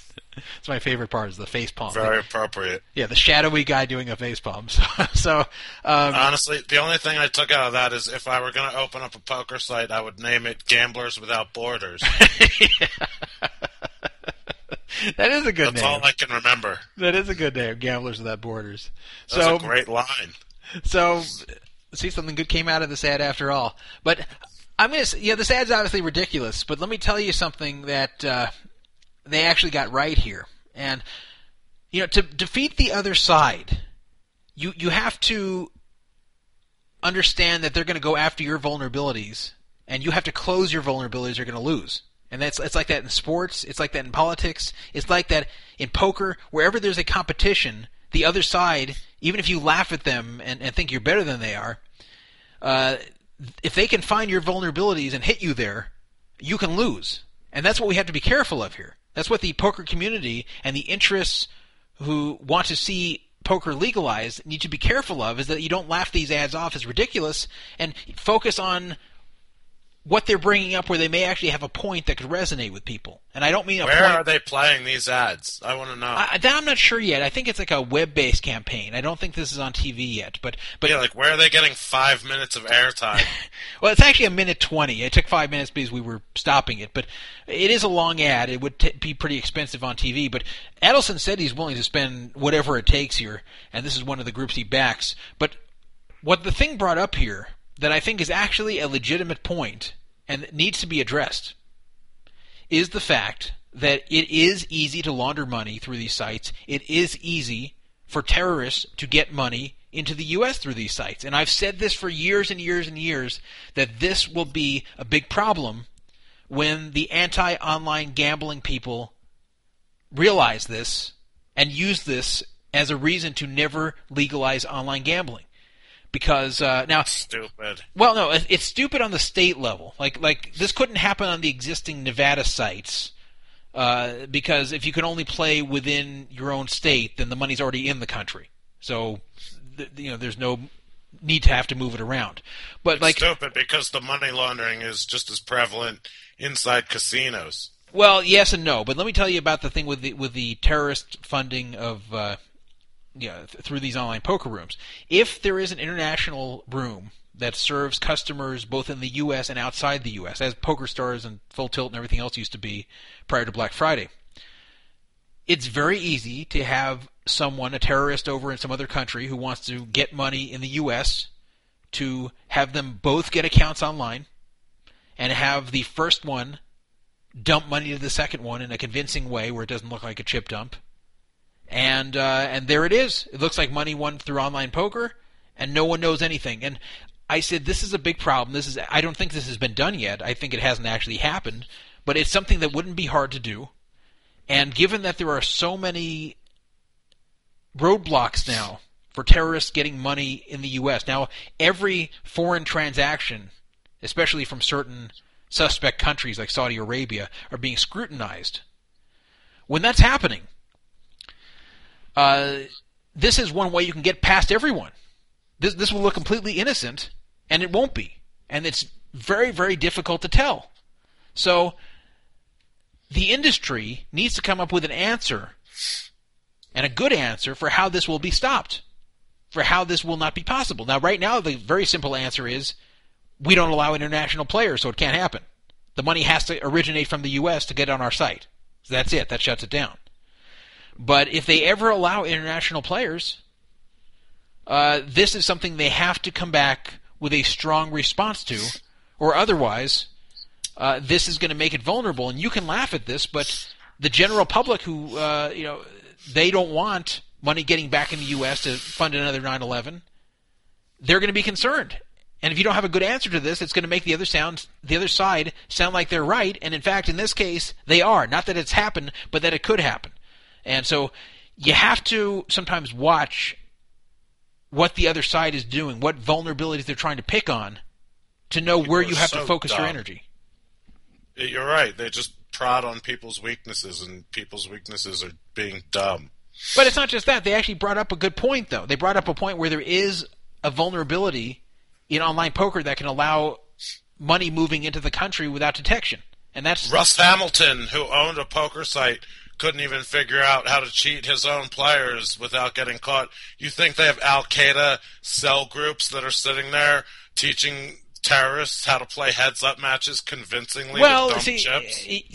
I don't believe it's happened yet, but keep in mind, these people put together, it was sort of simple, but it was actually pretty clever what they did on 9/11. That was actually pretty well thought out, and that's why it was so effective. So you can't say they're too dumb to think of this, because this doesn't require a genius-level IQ to figure out you can do.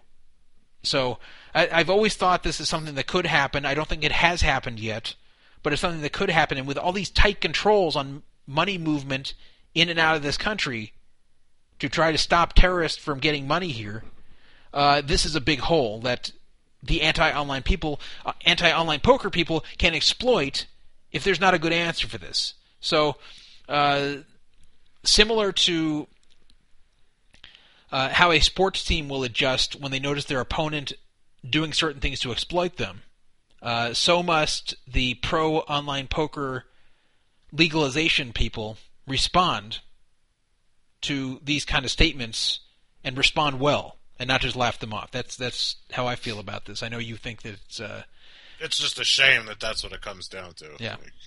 And now I think there's a lot of hyperbole in this ad about having terrorists have a foothold into each home or whatever they said. That's pretty ridiculous. And I don't understand the identity theft that... just fear tactics. Yeah, I don't understand that one. So there's a lot of dumb things that were said there, but unfortunately they did hit on something that is true, in my opinion, and needs to be addressed. So that's what Sheldon Adelson has been up to lately, and he didn't do this ad personally, but he's funding it. So, speaking of identity theft, shout out to CLA. Yeah, good old CLA. We always seem to have a scammer on Poker Fraud Alert that shows up at the beginning of the year. That's always when we have our problem. We had it with the Templar in 2012. We had it with JSIP in 2013. We had it with CLA in 2014.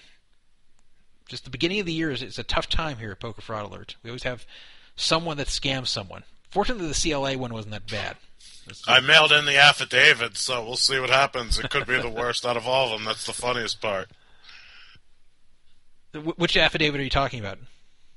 Because what he did was he took the check that I had sent him, tried to cash it at Wells Fargo, and got denied because there was a stop payment on it. Oh, wow. So then he changed the bank account and routing number on the check and cashed it at Walmart. Wow, I didn't know that. Yeah, and then a collection agency sent me a letter. They were hired by Walmart. Wow. I didn't know. Did you post about this on the forum?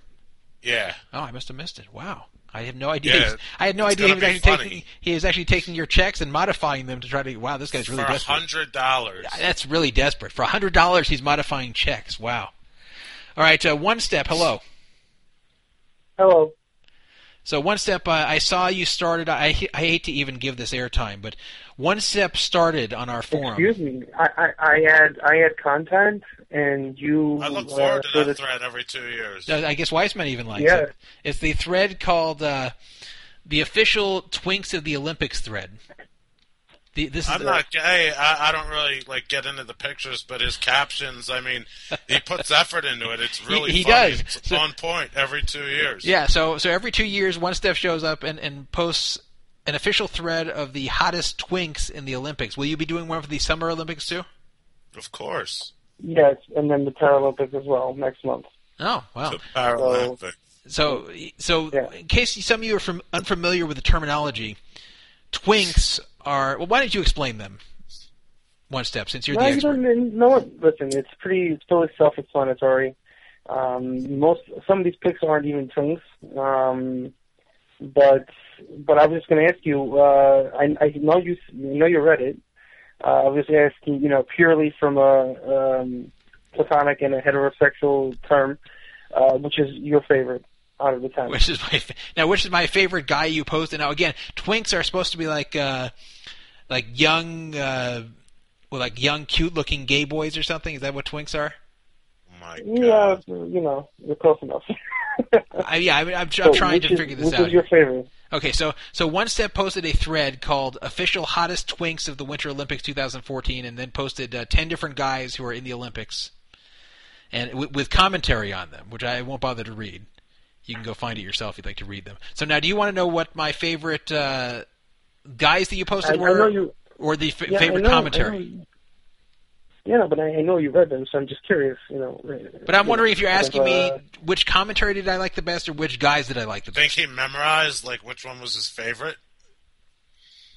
Yeah, that I didn't do. No, I know you read it. I actually had to. I did it. read it, but I had to reopen it because I didn't say, okay, well, I'm going to remember number 3 for when One Step calls in. Yeah, that guy was really hot. Like that, nothing stuck in my mind like this. Like I remembered the thread very well. I didn't have any real memory of the individual guys you posted.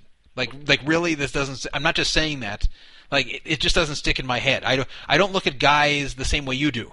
So I just see guys. I see what you're doing here, and I read what you wrote, and I get a laugh out of it, and that's it. And I close it. Like I don't.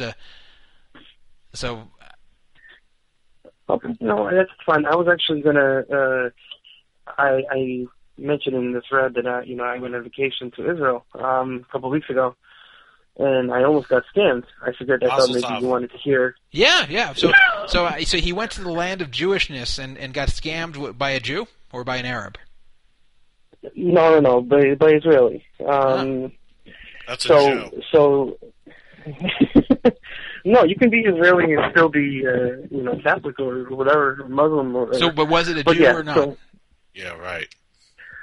So the thing is, I go on one of these dune buggy ATVs type thing. Yeah. And I sort of crashed this private party beforehand, and I drank a couple glasses of wine. And when you do the dune buggies over there, there no guardrails. It's just a cliff. Mm-hmm. So unfortunately, 5 minutes before the ride is supposed to end, I flip over my cart. Oh boy! Off a cliff. Off a cliff? Yeah. Were you out of the closet? No, wait a minute. You flipped over a cliff? Now, what happened to you? How did you not get hurt or killed there? Because it was only one revolution, and a tree broke my fall. But what? How high was this cliff? It was 10, 15 feet. That sounds pretty bad to me. Yeah. So immediately, after I got out of the ETV or dune buggy, whatever. He was assessing the damage, and I was waiting for him to, try to, pull some money out of me. But so he's like, we get back to the compound, whatever, and he tells me whatever. Long story short, he shows me the bumper here and whatever. The lights got broken, so he wants me to pay $200 for it. So I told him, you're not getting $200, whatever. It sounds like you're scamming this guy, though. You damaged the ATV. Yeah, well, whatever. I just told you scamming was going on. I didn't tell you. So you were the scammer, actually. Yeah. Well, no, yeah, exactly. So he's like, I only cover the insurance. I don't cover the vehicle. So I'm like, listen, it's the cost of doing business. So he didn't let me out of the office. So I'm sitting there, he doesn't let me out of the office, and I'm like, listen, either you let me leave or I'm calling the police. He goes, okay, call the police. So I call the police. Are you jogging? And, no, I'm outside because it's really cold. Hold on one second. Jesus. I know it's freezing here. But it's not like back where it is. You do sound kind of tired during this. Jerking off. But here, actually, it's funny you mentioned this. Someone, while we were listening to your story, someone, believe it or not, who was there with you when you were dune buggying there, actually sent me a audio recording of you wiping out and going over the cliff. So here it was.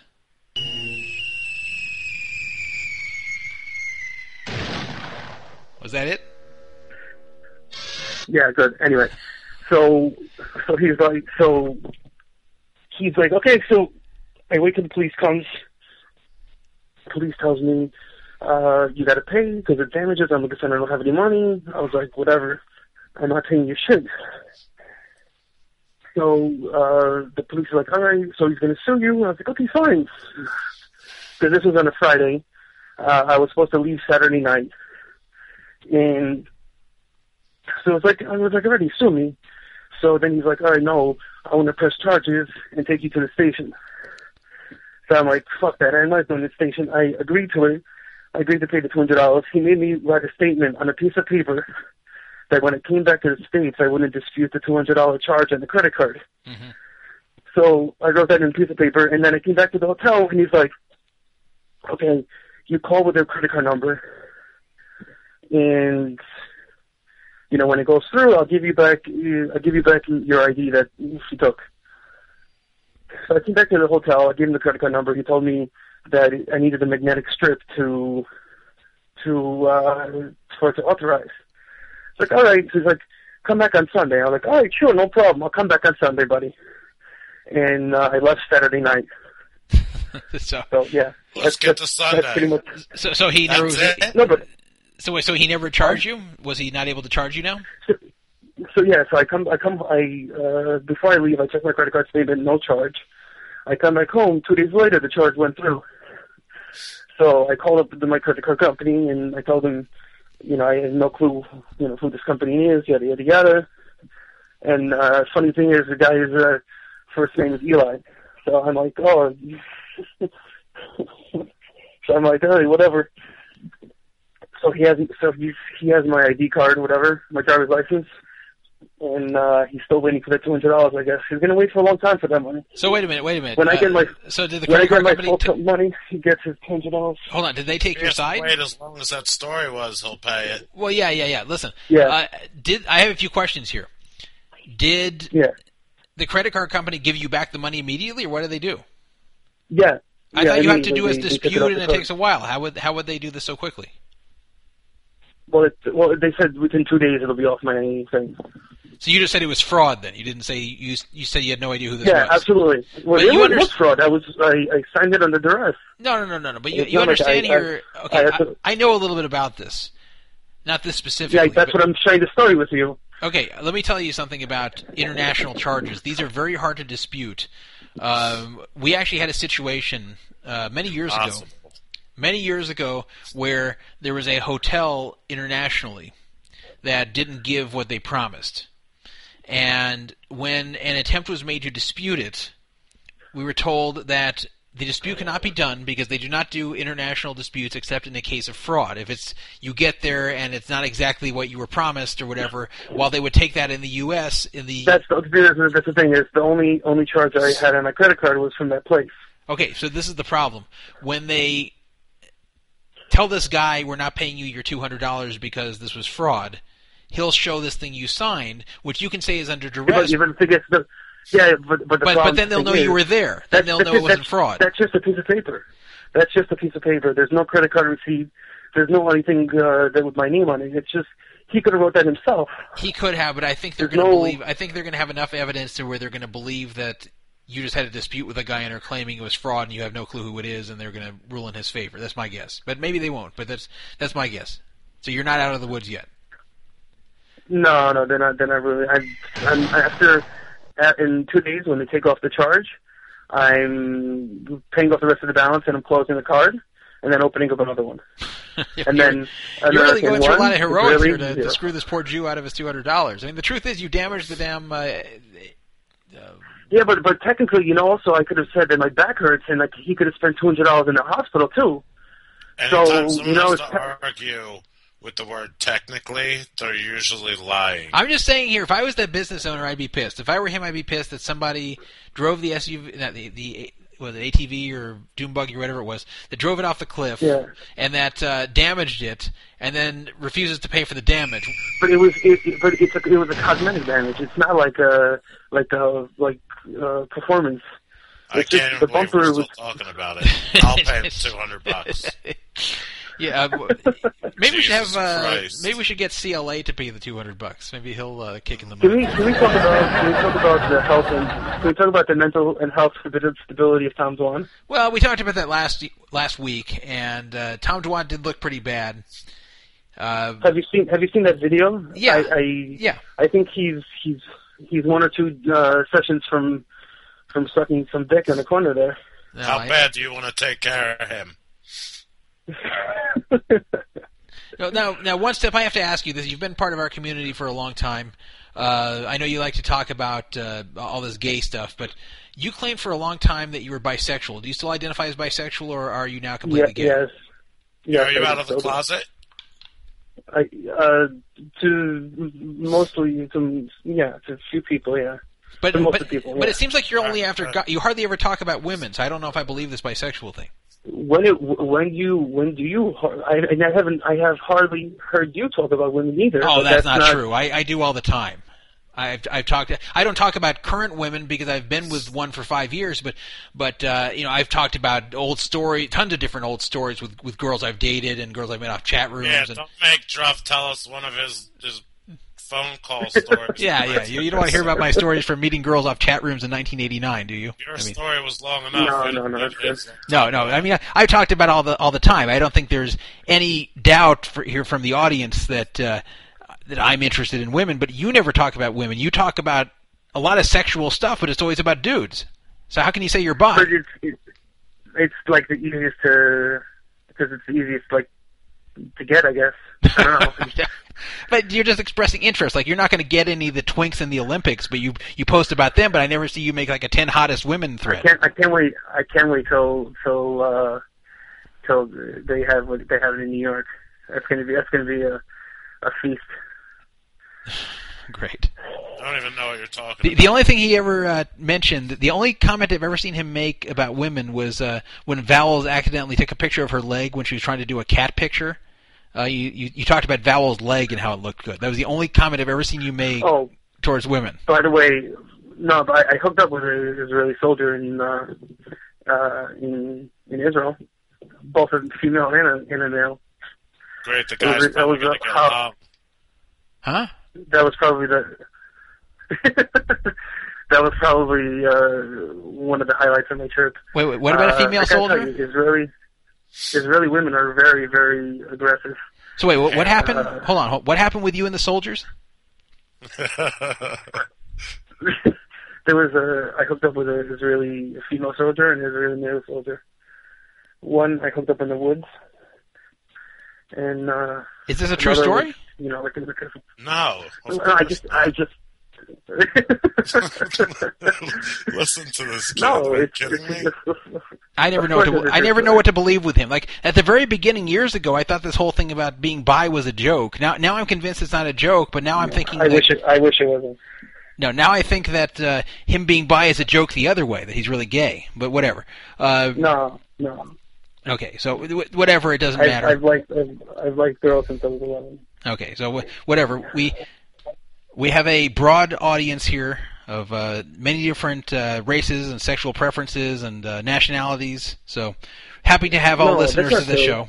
That's besides me and PLO and Fluffer, looks like there's only 3 people on the entire site. I mean, those are the ones who come. There's only like 30 people on the whole site. No, I mean, look, these are the people we hear from. There's a lot of listeners here that listen in the podcast format that don't listen live that we never hear from. And I'm sure there's a number of those who are gay as well. Not the majority, of course, but I'm sure we have more than 3 gay listeners.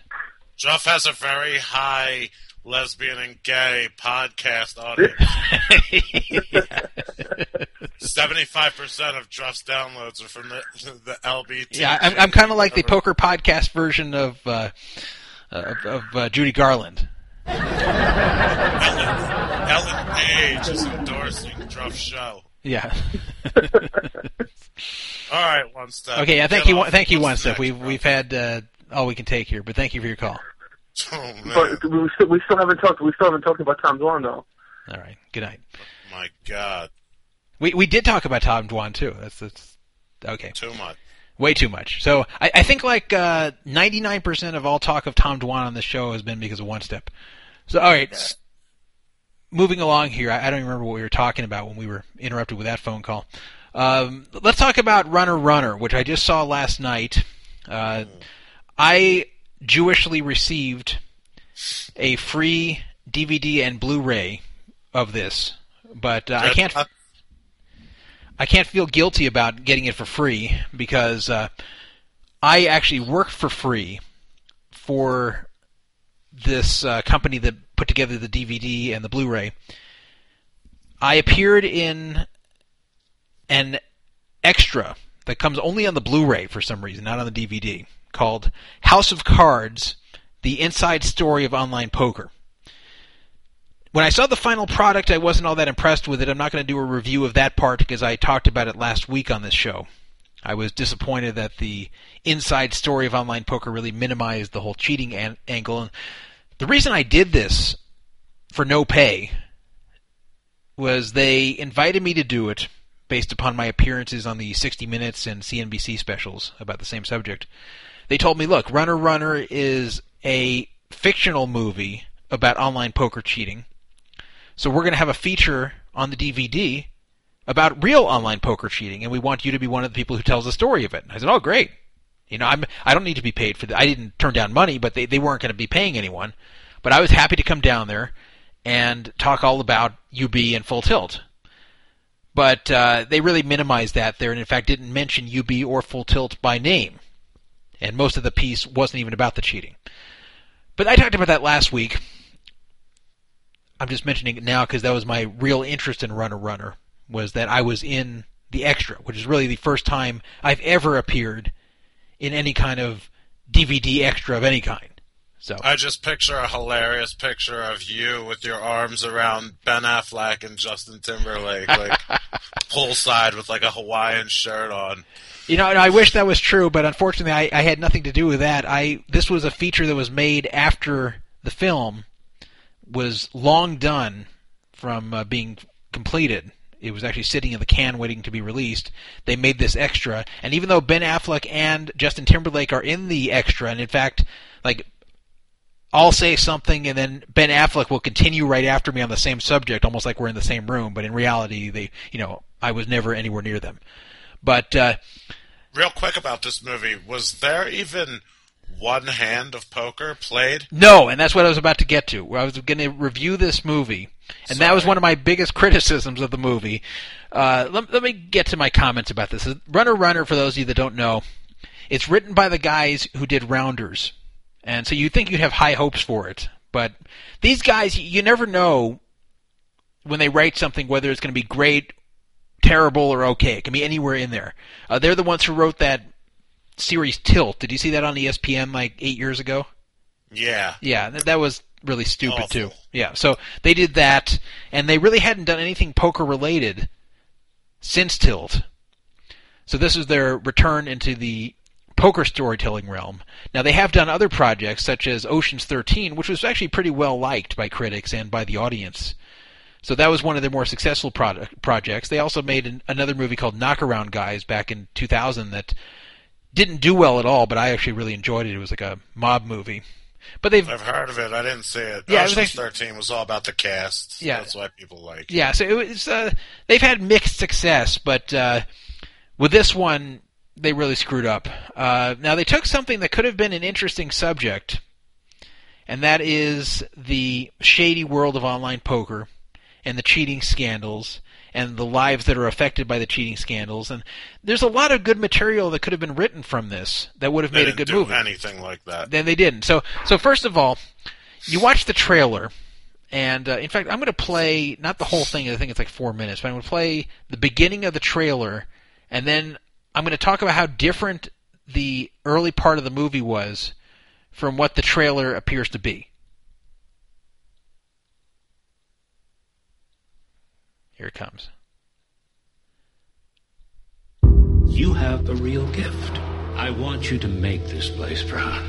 But gambling is forbidden on campus. I owed $60,000 tuition due next week, and that's if I don't eat. Change your tune, or you won't have a school to pay for.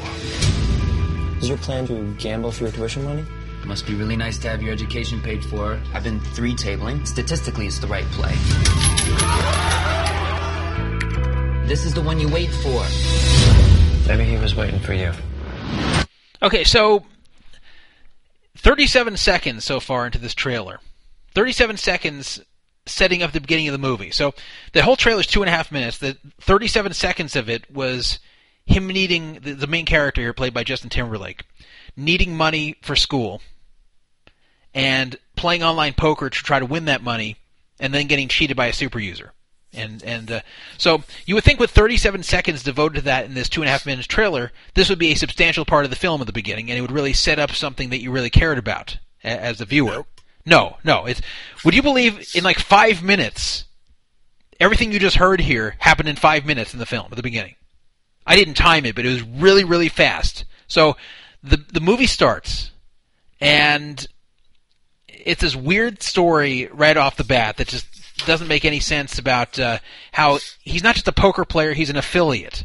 Now, how much does the average viewer of a movie know about poker affiliates? Like nothing. Is the world of poker affiliates very exciting? Like why even make him a poker affiliate? Why not just make it simple that he's a poker player online and needs to win money for tuition? But it's this weird story about how he's a poker affiliate and he's getting in trouble on campus for getting other people to sign up to poker sites. and that's like really he's the story. dealing drugs on campus, and like, who signed you up to that? There's no way you found that on your own. Yeah, and so Princeton is about to expel him for being a poker affiliate of all things, and then he also can't pay tuition is the other problem. He's running short on tuition, and he's told, well, you've got to close down your poker affiliate business, and he's like, oh crap, well, now without my poker affiliate business, how am I going to pay tuition? So this happens within a minute. And he's like the badass affiliate on campus. Yeah. He's like someone comes up, they're like, yeah, I get you 75% bonuses, and he walks in, he's like, I got 150s. He's like, yeah, it's like how did this affiliate stuff even get in here? The writers were obsessed with poker affiliates, but anyway, then he goes to play poker, and they could have made a nice dramatic scene out of this, where the kid whose back is against the wall needs to win money to get his tuition. And they're not going to show long, boring poker hands, especially for the non-poker knowledgeable audience. But they had an opportunity here to show some dramatic things happening, such as him making a huge bluff, saying, "Okay, this guy's got to fold. I'm going to go all in here for 17,000," and then watching the guy call him with 9 high. And like that would have been good material even for people who don't know poker that well. But instead, we never got to see a hand of poker being played. We actually sit on the other side of his laptop, the side where you can't see the screen. And you hear him commenting on things like, oh man, every time I'm weak, he raises me, and every time I'm strong, he folds. Why does this keep happening? Oh man, he called me with 8 high. Oh man. We're hearing his commentary, but we're not seeing any of the screen. We're not seeing this happening. We're not seeing his balance really go down. We're just seeing him and some other college kids watching him play and commentating on the play. I'm like, why aren't they just showing the hands? And they clearly schooled him on how to talk about it.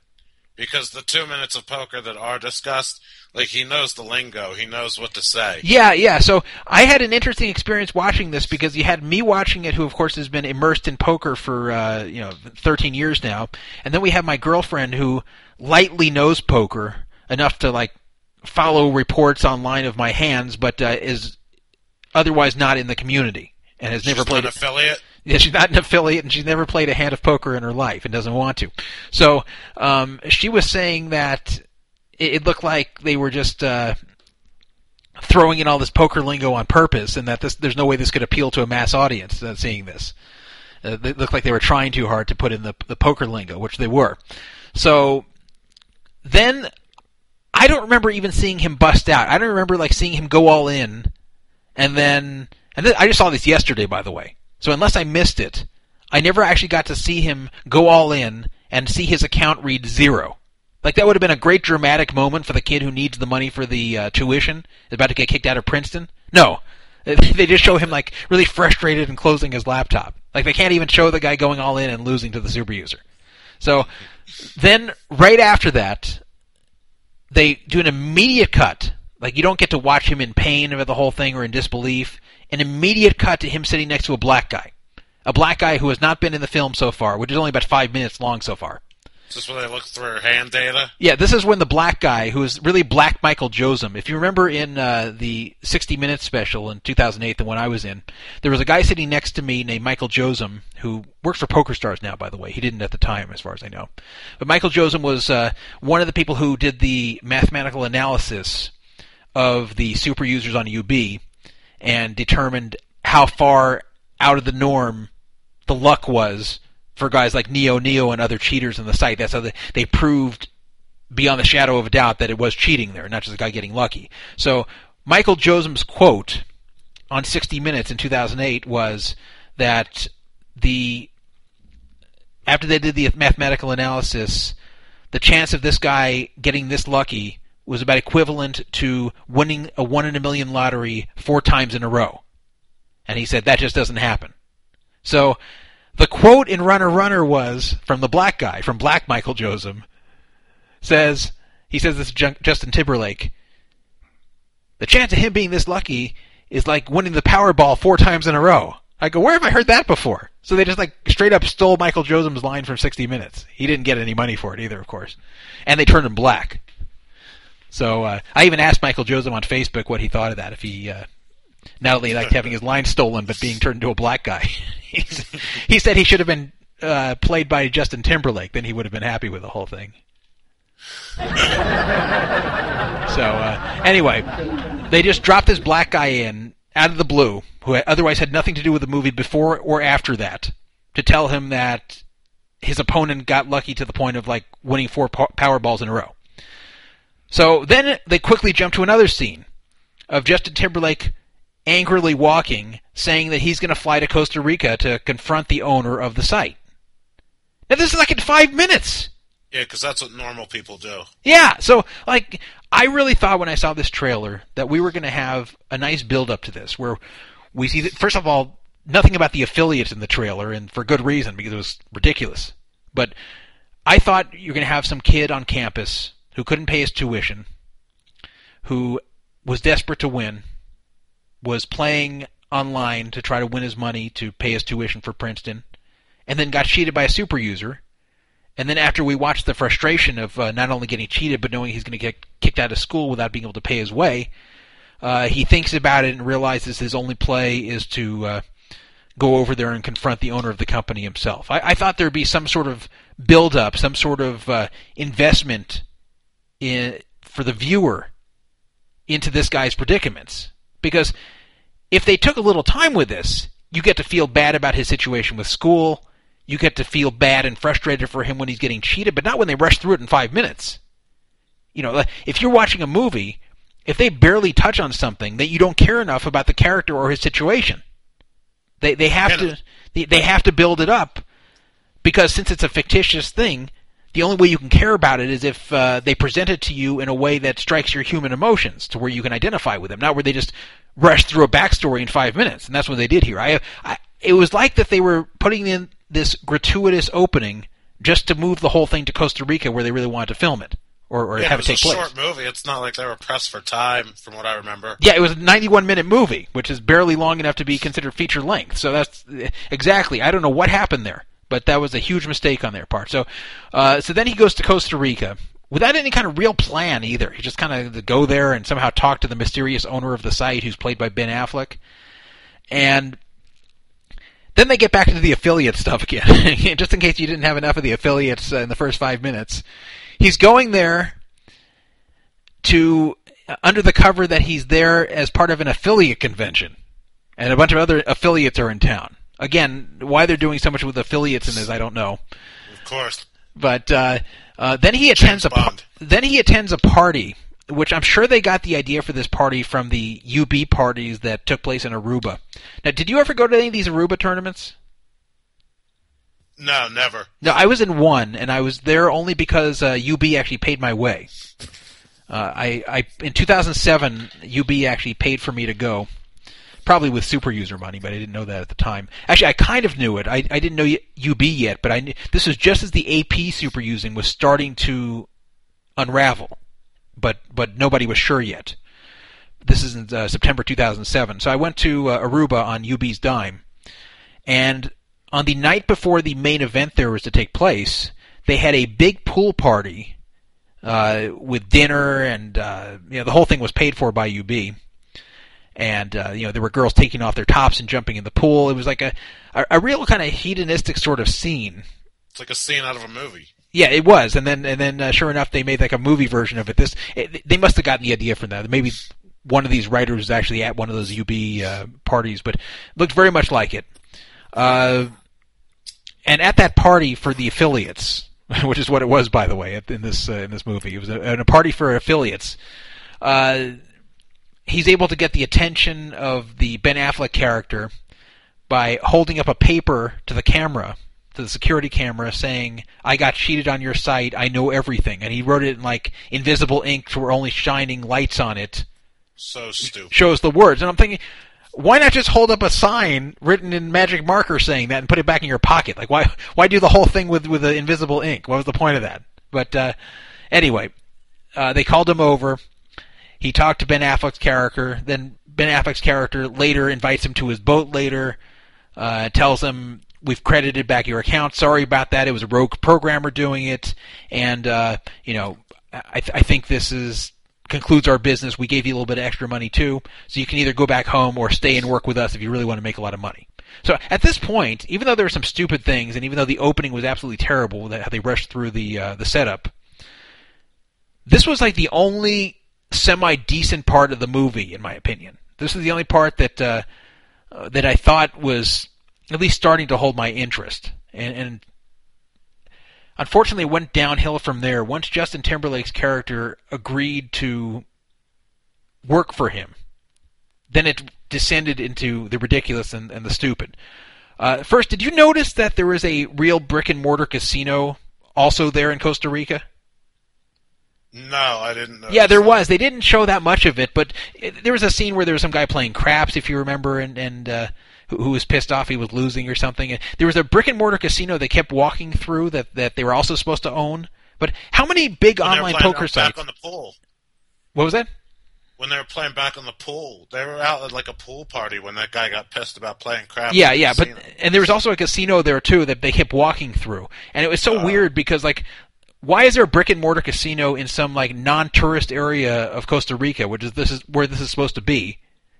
Like, why would there ever be a brick-and-mortar casino there, and why would an online poker site be running it? Like, it didn't figure into the story at all. I think they just had that casino so like they could show people walking through casinos to make it look better than walking through an office. It was really weird. Yeah, just to make the gambling look relevant. Yeah. So anyway, then they got back to more affiliate stuff, just in case you didn't have enough affiliate stuff yet in the movie. Then he had to go convince some affiliate of UB. Yes, that UB. They talked about Ultimate Bet and UB. That an affiliate for UB was coming. A guy who worked closely with UB as a big affiliate, and they're trying to steal his business. They're trying to steal the business from UB. UB is actually a victim in this story somehow, believe it or not. So they steal the super affiliate from UB by blackmailing him. And fortunately, finally the affiliate stuff ends. About halfway into the movie, the affiliate stuff is finally over.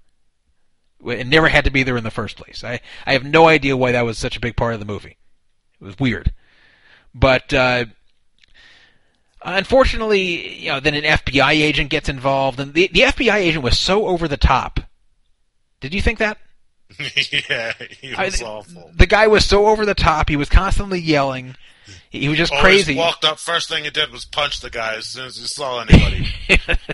And this FBI agent, the worst thing about him was that after the main character, Justin Timberlake's character, gets abducted by the FBI agent, that he goes back and he tells Ben Affleck, he's like, "Hey, guess who just got me? The FBI. They just grabbed me. They just told me you're under investigation, blah, blah, blah." And Ben Affleck's like, Yeah. Like, Bogart? Yeah. He said, that happened to me too. Yeah, this guy has no jurisdiction here. Don't worry about him. And the funny thing was, he was right. Like, the FBI agent had no power there. It was accepted throughout the entire movie that the FBI agent was powerless. So, like, he's supposed to be putting the pressure onto the main character, but he can't because he's powerless. And somehow, like, that's still a major plot point of the movie. Like, The saddest part is that guy took that role because he's a great actor. Yeah. And what's weird here is, like, there's been so many movies that have done a form of this where the FBI hassles the main character who's somehow gotten himself mixed up with some bad people, and then the FBI, like, oversteps their bounds and makes really, really nasty demands that border on blackmail, that the person has to cooperate now against the bad guys, and then the person's kind of caught in the middle, the main character. This has been done a million times. Corrupt. This has been done a million times, but this is done so poorly here because the FBI had no power in this one. It kept being said he has no jurisdiction, like, over and over in the film, and he didn't. So, like, it was such a stupid character, and it really had nowhere to go, and he kind of just popped up every so often in the movie, and then once he'd go away, then they'd go back to what they were doing before. Another problem was... Maybe they wanted to emphasize how big of pussies the online poker community is, that they actually cave to people who don't even have power. Yeah. And then there is the romance in this movie with Gemma Arterton, and so obvious. There was no chemistry between her and Justin Timberlake, but also her character had nothing to do. Like, her character was kind of just there. They could have made a good scene out of this in that she was with Ben Affleck's character, the big boss, and then slowly starts to become interested in the kid, Justin Timberlake, who comes in and eventually moves over to his side, which is what happened. Yes. But instead, like, Ben Affleck's asking her, "Are you sure your association with him is just business?" And she's like, "Oh yeah, just business." He's like, "Oh, okay, but if it's not, that's fine too." Like, he doesn't care. Yeah, and she's Ben Affleck's like 12th assistant that he fucks. Yeah, yeah. And in your opinion, was Ben Affleck based on like a Calvin Ayre or a? I couldn't figure that one out. Hamilton. Yeah, it's funny because they tried to make some nods to real online poker. So, like, the Justin Timberlake's character was named Richie First, which of course is just like Ray First. It's even spelled the same way, F-U-R-S-T. So they tried things like that, but I couldn't figure out. Ben Affleck's character was named Ivan Block, which is not similar to anything except maybe Andy Block, but Andy Block's not a bad guy. He was just one of the Full Tilt owners, but he wasn't like one of the main people involved with what happened there. So I don't know what exactly they were trying to go with for the Ivan Block character.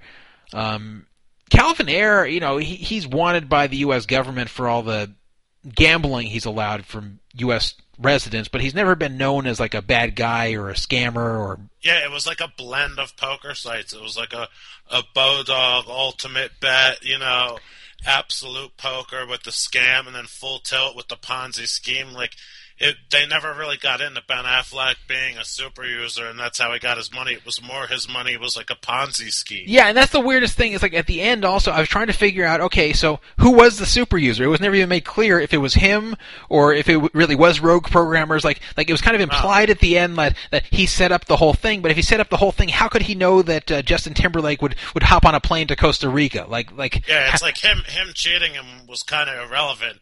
It just turned into he ended up working for a scheme. Yeah, him cheating him was what just brought him together. I think that if they were trying to adapt it to what really happened, then yeah, they really, really fucked up.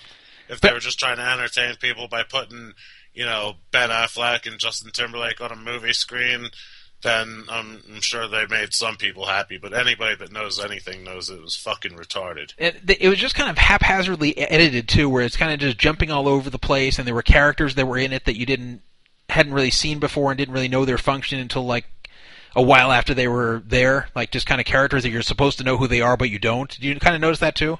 Mm-hmm. And like the captain just a couple of useless characters that would just come in, be completely irrelevant, be there for one or two scenes, and then not again. Yeah, or even ones that were relevant that at the beginning they don't introduce who they are, so you're all confused until their part really becomes more clear, and not really by design, just kind of like they didn't tell the story right. Like the guy who flew friends. Like the guy who flew him on the plane at the end. Like, I didn't understand who that guy was that he kept bribing.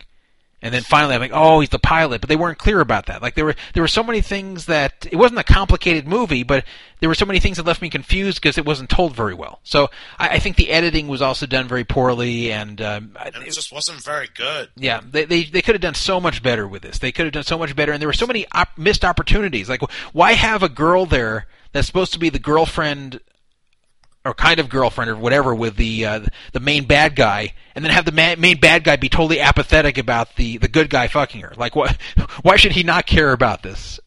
Oh, they had the cast to make, Yeah, here's another weird thing that I couldn't figure out. There was a character in the movie who was like a corrupt gaming official in Costa Rica that they were bribing. And at one point, he beat up the Justin Timberlake character. Had his thugs beat him up. So these two, of course, become enemies. Justin Timberlake's character and this corrupt official. So just like a common convention in these type of movies, sometimes enemies from the beginning join forces and become friends or at least allies against a greater enemy. Now, that kind of happened here, except when Justin Timberlake came over to get the help from this corrupt official who once had him beaten up. He asked for him, and the thugs who actually had beaten him up said, "Oh, he's not here anymore. He just left the country, but you can work with us now." like why? Why have him leave the country? I didn't understand. Like, was this actor no longer available? Like, what happened here? Like, why not have him... in the Blu-ray, there's a lot more deleted scenes that you need to see. I should watch the deleted scenes. I didn't do that. But yeah, I was like, wait a minute. Why have the guy leave the country? Like, wouldn't this be a good plot point to actually have this rival of his who had him beaten up, that now they're friends, to go against Ben Affleck? Like, wouldn't that be a great scene of the two of them making up, or at least partially? No, he's left the country. Now they've got to, like, deal with the underlings. Like, that's something that would happen in real life, but why do that in a movie? It was poorly done, and it was almost like they took too long to make another poker movie like Rounders, and then they waited too long to do it. Yeah, then they made a shitty one. That's a good point. Right, exactly. They didn't do it when poker was most relevant, and then when they did it, they didn't do a good job. So there's just so many weird things, though. Like, I can understand writing a story that just isn't that good, but why miss so many golden opportunities? Why miss the opportunity to show a guy busting and being frustrated and going all in and losing online? Like, how hard is it to think of that? Like, I could go into a high school creative writing classroom and say, hey, make a 5-minute short film about a guy who's frustrated about losing in online poker. And I'm sure that a number of the students there in the high school class would show some sort of thing of a guy playing online and his account going to zero and looking all frustrated. That doesn't take genius writing skills to figure out. Well, the worst part is they didn't even need to write it. The content's right there in their fucking face. It's real. Yeah. Even the giant controversy and the super user and the Ponzi schemes, they're all real. They should have just picked one, focused on it, stuck with it, and explained it. Yeah, so it's too bad. They had a good opportunity here, and I knew the movie couldn't have been very good if it was out on DVD this quickly. It was released in like October or something, and now it's in early February. They're already shipping me the DVD. Well, that's not true, because let me just give a shout out to Dallas Buyers Club, which just came out on DVD and was recently out in theaters, and it's a great movie. Maybe it's faster than it used to be. It is. I've noticed that. Maybe I'm remembering E.T. from 1982 when it took like 2 years to come out on video. Yeah, no, it's about 3 months now, and they pop out. Oh, wow. All right, so, if you wanted to see it, then I guess rent it, but definitely a very, very flawed movie. I wouldn't go as far to say it's like the worst movie of 2013, but it definitely was not good. Let me say Go watch Nebraska or something else. Speaking of Nebraska, I was actually in Nebraska for the first time this summer. But Nebraska really is one of the most boring places to be. I was about to say that's about as good a story you're going to bring home from Nebraska right there. No, actually, the best story from there was they have a thing there called Carhenge. You can Google it, Carhenge, exactly as it sounds. It's Stonehenge, Carhenge, and it's like a version of Stonehenge made out of real cars. And really? I didn't go there to see that, but I happened to pass it on the road. I stayed in... That's the big tourist trap. Yeah, I stayed in some small town there, and just outside the town was Carhenge. So I stopped there and took a few pictures of it, and then stayed there. And I'll tell you, though, they were pretty smart in that little town. There were like 3 or 4 hotels in that town, and there's nothing around there. And 3 of the hotels are absolutely terrible, and then 1 is mediocre. And the mediocre one charges like $170 a night because they can. They know Let me they'll tell get you away. something. That's every small town in America. Well, I don't know. I stayed in a number of small towns on this trip, like in Montana and other places, and they were reasonably priced, especially and better places than what I stayed in Nebraska. Like some of them I actually thought were cheaper than I would have paid more had they charged more. But this one in Nebraska really stood out as being a bad value, and you like go look at the Yelp reviews and TripAdvisor reviews, and everyone's saying the same thing: overpriced, overpriced, overpriced. It's not just me being a Jew. You know what's a great app for hotels? Do you ever use Hotel Tonight? No. It's only eligible at noon because that's when all the extra rooms get sold off, and they sell them to you at like anywhere from like 80% to like 40 or 25% discounts. I'll have to remember that. You know, I wouldn't want to plan my travel around that because I've got a family. It's harder for really me to make. spur of the moment. Yeah, it's harder to make haphazard plans now in my life. At one point, like about 10 years ago, I did a road trip in the western U.S. where I kind of just drove around with my girlfriend, and what I would do is I'd actually go onto Priceline and just pick some town we're going to be close to and get something on Priceline that same day for cheap, and we went around for like a month doing that. With the auctions? It wasn't really an auction. It's like you name your price, and if they accept it, they accept it. And I had a few tricks to get the best price you can. You get to pick the price. But I would never do that again because not just now because my life is different, but also since the rise of TripAdvisor and other review sites, there's a lot more information out there than there was 10 years ago as far as the quality of hotels, and it's just really huge to me now to see these reviews before I stay somewhere. So I just hate letting a site pick a place for me to stay because on Priceline you really get a wide variety of hotels. You get some really good ones for an amazing price, and also often you get some crappy ones that they call 4-star and really suck big time, or they're actually allowed to give you like the worst rooms in the place if you're a Priceline customer. So I hated that too. I just hated being like a second-class citizen in the hotel too because I was a Priceline person. Yeah, you should definitely check out Hotel Tonight. Yeah, I will. There have been times where I've just been somewhere and said, "Oh, it'd be nice to get a hotel room now," and then I look, and because it's last minute, everywhere wants to charge me a fortune. So, anyway, let's get to the next topic here. World Series of Poker. This is my little opinion section. And by the way, if you want to call in and you have something to say other than talking about twinks, the phone number is 775-FRAUD-55, 775-372-8355. You can also call the Mount Charleston line, 702-430-1808, 702-430-1808, and make sure to show your caller ID on either phone number, or, guess what, you won't get through. I want to talk about the World Series. This is what I call my opinion section of this broadcast, because this isn't really a news story, but more of just me giving my opinion on something, and of course, Weissman is welcome to join in as well. The World Series is something close to my heart only because I did so well the first 2 times I played it. If I had played the first 2 events and bricked them both, I may not ever be playing the World Series. I just don't like tournaments for the most part. I'm just not a tournament person, much more of a cash game person, and the only reason I really like the World Series is because of how I started out. It's one of these things where you have a good first experience, and then it's hard to give it up at that point. Absolutely. So, since then, I get excited about the World Series every year and all that, just like a tournament player would, even though I'm not really a tournament player.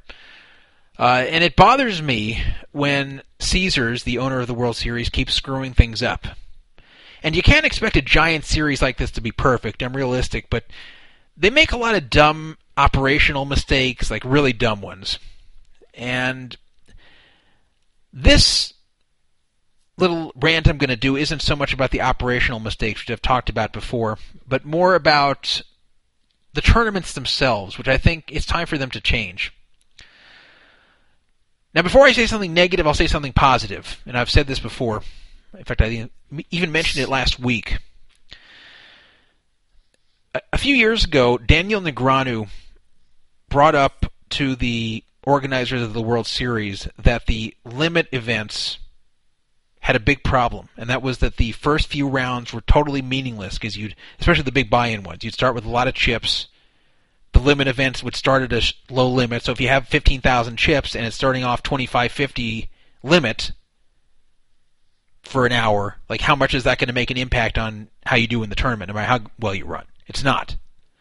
So he complained that the first few hours are meaningless, which was true, and then after that it becomes too meaningful in that the blinds go up too quickly, and then it becomes just a luck fest, a card-catching fest. And it was true. So, in the 5K limit, which is now the 10K limit this year, they made a change to where they start the blinds higher immediately, but then repeat them a few times. So, I think the blinds only rise once in the entire day one, and yet they start higher to where they're meaningful from the start. And this was great. This was a huge improvement to the event, and it actually gave me a good edge in this event, because my best skill in Limit Hold'em is beating fish. Now you can say everybody beats fish, but no. I am actually one of the best people at exploiting every dollar possible out of fish. Professional bum hunter. Yeah, you could say that, but it's not even just a bum hunter. It's that I'm very good at thinking like the fish and getting every dollar out of them, where a lot of other good players, even players who may be better than me against good players, just don't think right against the fish to get the maximum out of them. That's always been my specialty, is getting the most out of fish. So the fish in these limit events tend to bust fairly early, so it's important to get to them early. And here, now that they've made that change, it's at a meaningful limit, but not so high to where it's just a card-catching fest, and it allows me to beat the fish pretty easily here, provided I run okay. And that's how I've done pretty well in this event for the last 2 years. I was the Stone Bubble Boy at 19th 2 years ago, and I was 5th last year. So that was a great change. Unfortunately, hardly any other events changed in structure. So we have some problems here in the World Series, both in the selection of events there are to play and the structure of these events. And it's time that someone who's in power there, who has some influence, get these things changed. Now, first of all, I complained about this last week. Limit Hold'em is the second most popular game in most casinos that have spread poker as far as cash games are concerned. It is nowhere as popular anymore as No Limit Hold'em is, but it's definitely the second most popular. There's a lot of Limit Hold'em running in the U.S., especially in big rooms. Then why are only 2 out of 65 events Limit Hold'em events this year? It's crazy. And now they took away the 6 max Limit Hold'em. There's never been a heads-up Limit Hold'em, which would be a great event. Now, I'm not saying that a large portion of the World Series should be Limit Hold'em, but the fact that they've removed it from all but 2 events is really out of touch for what the poker world wants. And it's not even like these were getting bad numbers, these events. They were definitely getting enough people to make it worth their while. At the same time, they still have weird events that nobody cares about, such as Pot Limit Hold'em. Can you think of any casino that spreads Pot Limit Hold'em? Not one. I can't think of how many. I can't think of any Pot Limit Hold'em anywhere.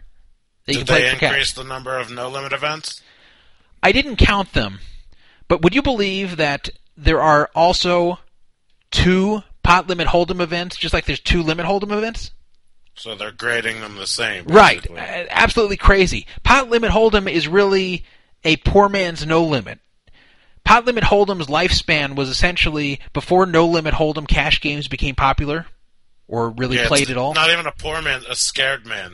A scared man. So I watched it happen at Commerce. I watched it go from all Limit Hold'em to them occasionally offering a pot limit game to then offering a pot limit and no limit to then just offering no limit, and then no limit became huge after the tournament scene blew up in 2003, and then that was totally the end of Pot Limit Hold'em. You don't see it anywhere.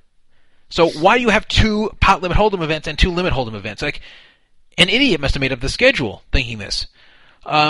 There's also a whole lot of No Limit Hold'em events that are are too similar to one another. There's just too many No Limit Hold'em $1,000 events, too many No Limit What's Hold'em. there, like 5 1500s or something? Oh, I think there's even more than that. It's obscene. Let me see if I can count them here really quickly. The 1500s are the big ones. Well, they have some. pretty sure They have a that's where few they had the bigger most. ones, but so look at this here. No, Event but number. I mean, they had the most 1500s, I think. They might. Well, let's see here. So we have event number 4, 1K No Limit Hold'em. Event number 9, and this doesn't include things like the No Limit Hold'em shootout. We're talking about the regular No Limit Hold'em. Oh, okay. No Limit Hold'em. Then event number 9, $1,000. Event number 13. No, that's not it. Event number 15. No Limit Hold'em 6-handed, $3,000. Then we have event number 21. No Limit Hold'em 1,000. We have event number 23. Turbo No Limit Hold'em. There's a number of No Limit Hold'em 6-handeds that I've been skipping. These all rebuys? No rebuys. Event number 26, No Limit Hold'em 1,500. Event number 29, No Limit Hold'em 2,500. Event number 31, No Limit Hold'em 1,500. Event number 32, No Limit Hold'em 6-handed. Event number 33, No Limit Hold'em 1,000. I mean, there's just one after another. And the problem with this, well, I'm sure it makes them plenty of money, which is their object. Oh, yeah. It starts to become less meaningful. So let's say you win one of these. So sure, you win a lot of money, and sure, you have a bracelet, and it's nice, but... Well, so what did you win? I won $1,000 No Limit Hold'em. Well, I which bet one of the 8 did you win? Couldn't name 3 bracelet winners in the past 3 years. Yeah, I'm sure they can't. And forget it, naming them. Even if you're the winner of like one of 8 identical events. It's not all that meaningful. You're happy to have the money. How many bracelets do they hand out each? 65. But I mean, the 65 wouldn't even be that bad if it was more of a varied list of games, but there's just too many similar No Limit Hold'ems for 1,000 and 1,500 they're running.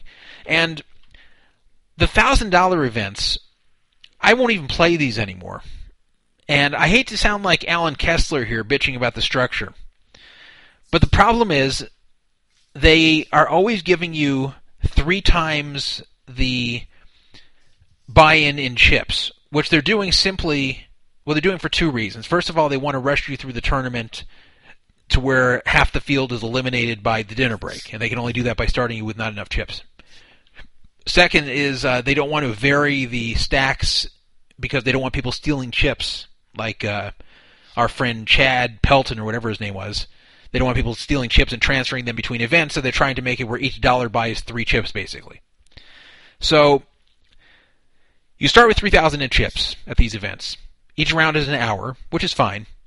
The blinds start 25-25, then go to 25-50, then 50-100, and 75-150. So it doesn't move that fast, but the problem is, with 3,000 in chips,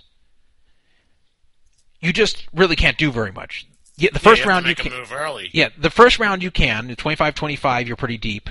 Even 25-50. But you get to 100-200 with a 25 ante in 15 big blinds if you're lucky. Yeah. So you have to make a move early, and not only that, a lot of other people have been trying to make moves early. So I've had this before where I'm just totally card dead. I mean, every hand, Jack 4 offsuit, 8-3 offsuit. There's over and over and over and over, fold. I can't even try to make moves because the people at the table who are raising are not internet kids. I can re-raise and knock them back off. It's like 50-year-old men who are raising with ace-queen suited, and if I re-raise them, they're going to call me, and if they hit anything, they're going to stack off, so, I can't just fire the whole way. I'm going to shoot all my chips that way. So I feel trapped. I feel like I can't do anything. Fold. I'm not even waiting for I'm not sitting here waiting for kings or aces. I'm trying to wait for something playable, and I can't ever get there. The few times I get something playable, then, there's like re-raise in front of me, and I see myself with Jack 9 offsuit, and I have to throw it. So, I get down to level 5 or 6, they're at 100, 200 blinds, I've still got my same 3K, maybe I've gotten it up to 4K, and then I'm sitting at a table with people with 15K, 18K, I'm like, oh my god, I can't compete with this. Now I have to hope to double up and get lucky. And then I'm out. In one way, this makes the World Series more prestigious because, you would think you're paying $1,000, you expect to get into a well-structured tournament. Whereas at the World Series, you got to pay $5,000. What they should do is differentiate the prize. Don't give out bracelets. give out rings or something, anklets for these $1,000, $1,500 tournaments, and then, give out the bracelets for the 5K and up. But that's all they're doing. They're putting a premium on these higher tournaments. And as far as the limit tournaments go, someone, Jay Stat in chat, made a good point that these limit tournaments take forever to deal out. And all these, like you said, the casinos are just out to make money. Yeah, so what happens here is that you have to get off to a great start in these $1,000 events, or otherwise you have no chance. I found that from experience, and it doesn't go well with my play style, first of all, because I'm not a super wild player. I'm not like a total nit or anything. I'm not someone who's straightforward in a total nit. I make plenty of moves, but I'm not someone who's just wild and just shoving in with crap and trying to just bluff people with air. Like, that's not me. So for that reason, I find myself a lot of times getting to level 6, and I've moved from 3,000 to 4,000, and I'm dead. So, right. So I just quit with those 1,000 events. Now the 1,500s are better. The 4,500 you start with is actually a huge difference between that and 3,000. It doesn't sound like it is, but it actually is. I've actually had a fair amount of success with the 1,500s. I cashed in the first one last year. I always seem to cash in at least one of these every year, sometimes more. As I said, I even got a 4th place back in 06. Just having the extra chips here. The extra buys you a couple of hours of comfort. Yeah. So, and it also makes it deeper to where earlier on you can you're not forced. I've also had it before where you just are committing yourself with any decent hand after a few hours. That no matter if you haven't moved up in chips, that now any decent hand you've got going, you flop top pair. You're kind of, it's very hard to let it go, even if you think you're probably not good.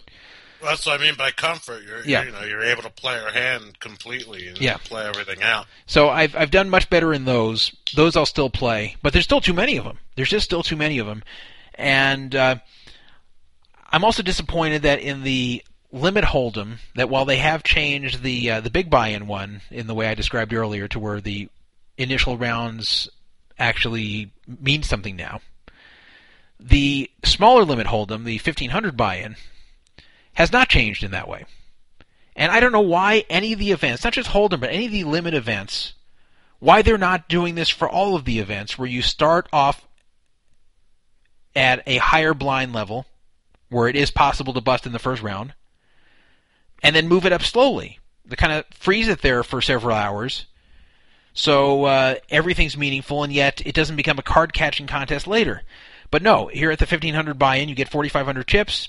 You start out at playing 50-100 limit, then 75-150 limit, then 100-200 limit, then 150-300 limit. So really what happens here is for the first few hours it doesn't mean much, and then by the time you're on level 6, when it's 300-600 limit you're playing, and if you still have your 4,500 you started with, then very little room to play. So, like, for example, you raise and get 3-bet, that's already $900 right there. Or not, that's $900 right there out of your 4,500, and then you play through one hand, it's pretty much done. So I don't know why they don't do this for all the limit events, not just limit hold'em. They really need to make it to where the beginning is not meaningless, and yet when it gets past being meaningless, that it doesn't move up too quickly to where your chip stack's not big enough to deal with losing one or two hands. Because in limit, the tough thing about limit is, unlike no limit where it's easier to fold, in limit you flop top pair, it's very hard to let that go. So they need to make that change. I don't like the structures. I don't like anything that I've been talking about here. And it's been going on for such a long time. The World Series has been under the control of the Caesars Corporation since, I think, 2004.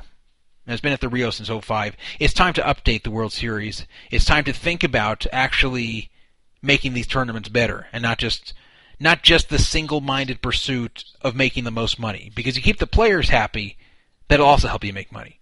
Try to create another boom.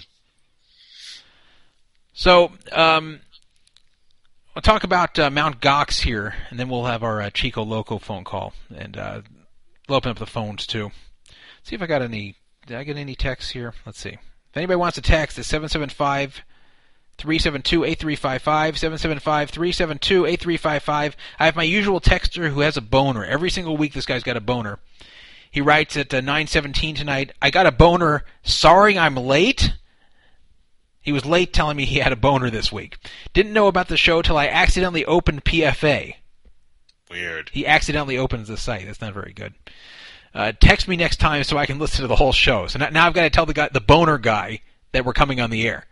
What's this area code? 815. Wow. Yeah, he's our most regular texter, sadly. So, Mt. Gox, I know you've taken some interest in Bitcoin. Boy, this is really a fiasco over there. I didn't think this was going to happen when I was talking about Bitcoins a long time ago. When I talked about Bitcoins a long time ago, and I talked about their vulnerabilities, I really thought if Mt. Gox was going to have problems, it was going to be because the U.S. government was going to clamp down on Bitcoins and go after Mt. Gox and take them down in some way, and Bitcoins would crash. That was my kind of prediction for the way Bitcoins would not completely get destroyed, but to where their relevance would drop immensely and the value would fall very fast. I never pictured that Mt. Gox would essentially pull a full tilt and basically scam everyone. Now, I don't think, much like Full Tilt, I don't think this was... You don't think it's too early to tell? Well, it is a little bit early. These are theories. It is true that this is not confirmed in any way. But I don't think Mt. Gox set out to scam people or rip them off. But I think it happened in some way. I think, if I had to guess here, the Bitcoins are gone, or a lot of them are gone, and that they don't have the money to pay people out. Got stolen? I think it may have gotten stolen, yeah. So this is what Mt. Gox has been saying. We talked about this last week. Mt. Gox has been blaming their problems, which, by the way, go much further back than this week. They go all the way back to, I think, the beginning of January, maybe even before that, of where they were just getting really slow with support. They were getting very difficult with when people would withdraw, and withdraw meaning they were trying to cash out in real money. That it was getting difficult to do that.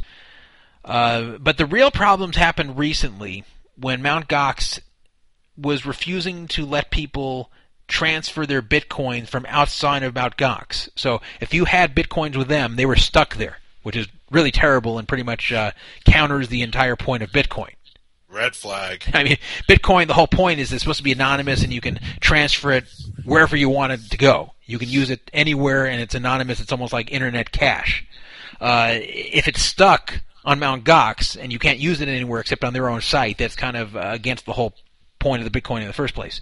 How long ago did they implement that? I'm not sure when it started. It was somewhere around a week and a half ago, I think. But Okay. but they so they were referring to this as withdrawals, but it's kind of a poor term because withdrawals makes you think about trading them in for cash. What they mean by withdrawals is taking the Bitcoins off Mt. Gox. So their initial statement about this was basically saying there's a problem with the Bitcoin themselves. The Bitcoin protocol has a flaw in it that people can exploit, and until this flaw is corrected, we've had to suspend withdrawals. Now, their first statement was really, really strange. The malleability, right? Yeah, but they didn't get to that quite yet. On February 7th, which is only 9 days ago, they made a statement that they're trying to understand what's going on. So it says, to understand the issue thoroughly, the system needs to be in a static state. In order for our team to resolve the withdrawal issue, it is necessary for a temporary pause on all withdrawal requests to obtain a clear technical view of the current situation. So that's really strange. That's saying, well, we need to look at our system and figure out what's going on here with a technical problem. So it sounds like they're stopping all transactions to see, you know, what kind of wave of transactions are getting sent off. Had they closed down the Mt. Gox, like were you allowed to trade off of the site then? That's what they're saying. They're saying that they're closing that down so they can look at everything clearly. And that seemed really weird to me. It reminded me of like a restaurant that's really, really busy that has a huge line out the door of 100 people. And the restaurant says to everybody eating in there, sorry, while we're trying to figure out how long the line outside is, we're going to stop serving food. we're just going to not serve anyone that's sitting at tables right now. You're like, wait a minute, that doesn't help matters. How does that help anything? Keep serving, then you can figure this out. So maybe they were trying to see who took the bitcoins off of their network, by seeing how much they withdrew and then how much they were taking off the network and seeing if those numbers added up. Yeah, it was really strange. I'm not sure what they were trying to do there, but then they got more clear about the whole thing on the 10th, and we talked about that on the last show. This had just happened then. That's when they talked about transaction malleability. And transaction malleability, the simple way to explain it is it's a problem in the Bitcoin protocol that makes it vulnerable to someone sending Bitcoin and then modifying the transaction to make it look like the Bitcoin never actually got there when it really did. So what happens here is, or it's the receiver who would do that. So let's say, Weiss, I say to you, hey, you owe me a Bitcoin for whatever. We bet a Bitcoin. You owe it to me. And I'm not Klaus, so you actually pay me. So you send me the Bitcoin.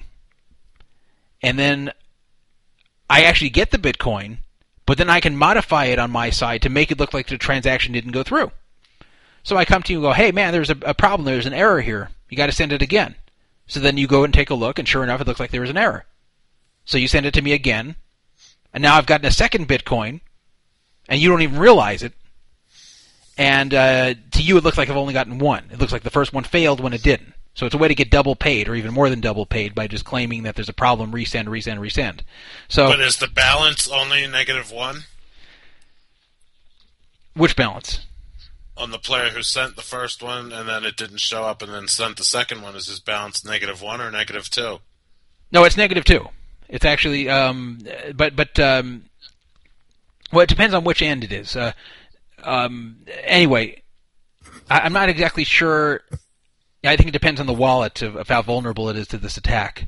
But basically, people can keep doing that to have Bitcoin sent to them, pretend they didn't receive it, and get it resent, and have the first person not realize that they actually have sent twice. Man, people are so fucking smart. Yeah, it was pretty smart to figure out whoever got this. So this attack was used all over the place, and Mt. Gox claims they were a victim of this in some way. Now, what I'm afraid of here is that this is actually true. I mean, I know this transaction malleability is the truth in that it is a real flaw in the Bitcoin protocol. They are working to correct it. Mt. Gox did not make that up. I also believe that they were probably a victim in some way of this. But what I'm afraid of is that this is not them suspending the withdrawals just to prevent the transaction malleability being abused. It's because they don't have the money. Yeah, I'm afraid that this was used to steal Bitcoins from Mt. Gox. Because that's why they're still selling it. Basically 40 cents on the dollar. Yeah, so I'm afraid that too much was stolen from them, and much like what happened with Full Tilt, where their payment processors weren't actually sending them the money, and they said, who cares? We're okay with that. We're just going to keep crediting people. And then that just made their problem worse and worse because they had already taken money from the players they shouldn't have, and then that really put this over the top when the inflow of deposits stopped coming in, and they were pretending like they were. Similarly, who knows, Mt. Gox may have been dipping into the Bitcoins that they were holding for people, and then they got Bitcoin stolen, and then all of a sudden they couldn't cover anything. That's what I'm afraid happened. I'm afraid that the Bitcoin have been stolen from Mt. Gox through this, or maybe through other ways too, and now they don't have the Bitcoins to cover it. Now the question is, and the real thing that matters is, will this crash the Bitcoin or will this just crash Mt. Gox?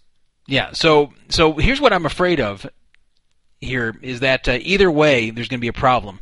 Had they corrected this quickly, I mean really quickly, then this wouldn't be a problem. But now it's several days later. They first announced the problem on the 7th. Then on the 10th, they were more specific about the problem. Here we are on the 16th, and there are still no withdrawals. You still cannot transfer Bitcoins out of Mt. Gox. You can buy and sell Bitcoins within Mt. Gox for real money, though I think selling them is hard to actually get the cash offline, but forgetting that part, you can't get the Bitcoins off Mt. Gox. So Mt. Gox is now its own little separate market for Bitcoins, because it's Bitcoins that are stuck there. So the And not price... to mention, you don't want to get rid of them. They're $280 Yeah, or so whatever. this is the weird thing now, is that Bitcoins on Mt. Gox, $275 I'm looking at right now per Bitcoin. It was as low as $220 earlier today. And every day it seems to go down. Like it has its little spikes back up, but then it overall keeps slipping. So today it was as low as $220. It wouldn't surprise me if we'll be looking at the ones within a few days from now, maybe even by tomorrow. 280 is like 40 cents on the dollar, right? Yeah, so the other exchanges, like Bitstamp is one of the biggest exchanges. 660? Yeah, 617 right now. So it's a big difference. It's less than 40% of the accepted value of Bitcoin on other exchanges. So here's a big problem. A big problem here is that when it comes time for Mt. Gox to either fix the problem and open up their withdrawals again, or admit that they're screwed and that everyone's lost their money, either way it's going to be a disaster. Now, why would the first way be a disaster? If they get everything right, why would that be bad? Well, the problem is we've had people buying on Mt. Gox now for about a week at insanely low prices, and it just is getting worse. Every day they're getting cheaper and cheaper, these Bitcoins, only on Mt. Gox. So what will happen if, after an extended period of time, which has already been an extended period of time, they finally allow people to take their Bitcoins off Mt. Gox? Everyone's going to get up in mass and say, goodbye, we're taking our Bitcoins, getting the hell out of here. And by the way, Mt. Gox, thanks for letting us buy these Bitcoins at bargain prices. Now we're going to take it over to Bitstamp or wherever else and sell it for what it should have been selling at, and now we're going to double our money or triple our money. And so you will have a mass exodus from Mt. Gox. People will flood the other exchanges and sell their Bitcoins because, one, they're thrilled to get their money out, and they're just happy to be out of this whole nightmare and actually be able to get money out of their Bitcoins again. And two, a lot of them will be selling at a profit because they bought their Bitcoin so cheaply. And what we'll do now, yes, they will be selling them at the higher prices now, but the problem is there will be a huge glut of sell orders, which, just like in the stock market, when there's a whole lot of people wanting to sell, way more than wanting to buy, the price falls. And same with Bitcoin. So when there's going to be this huge flood of sell orders here, the 616 price we're seeing right now on Bitstamp and elsewhere is going to plummet. 450-ish. I mean, it could get much worse if there's a big dumping of Bitcoins like this, because everyone's going to see the price falling. They're going to panic that if they don't sell now, it's going to go down to almost nothing, and everyone's going to start selling. It's going to be a crash. Now, maybe at some point, like has been happening with Bitcoin, every time there's a problem, at some point it will stop, and then you'll have people buying because they want to get back in on the ground floor again, and it'll go back up. But maybe not. This could be a real problem. Now, I think a bigger problem will be, and unfortunately it's starting to look like this might be the case, that Mt. Gox does not recover. That Mt. Gox finally has to admit, okay, we're screwed, we have no money, we have no Bitcoins, or they stall so long that it becomes obvious. Yeah, they're fucked.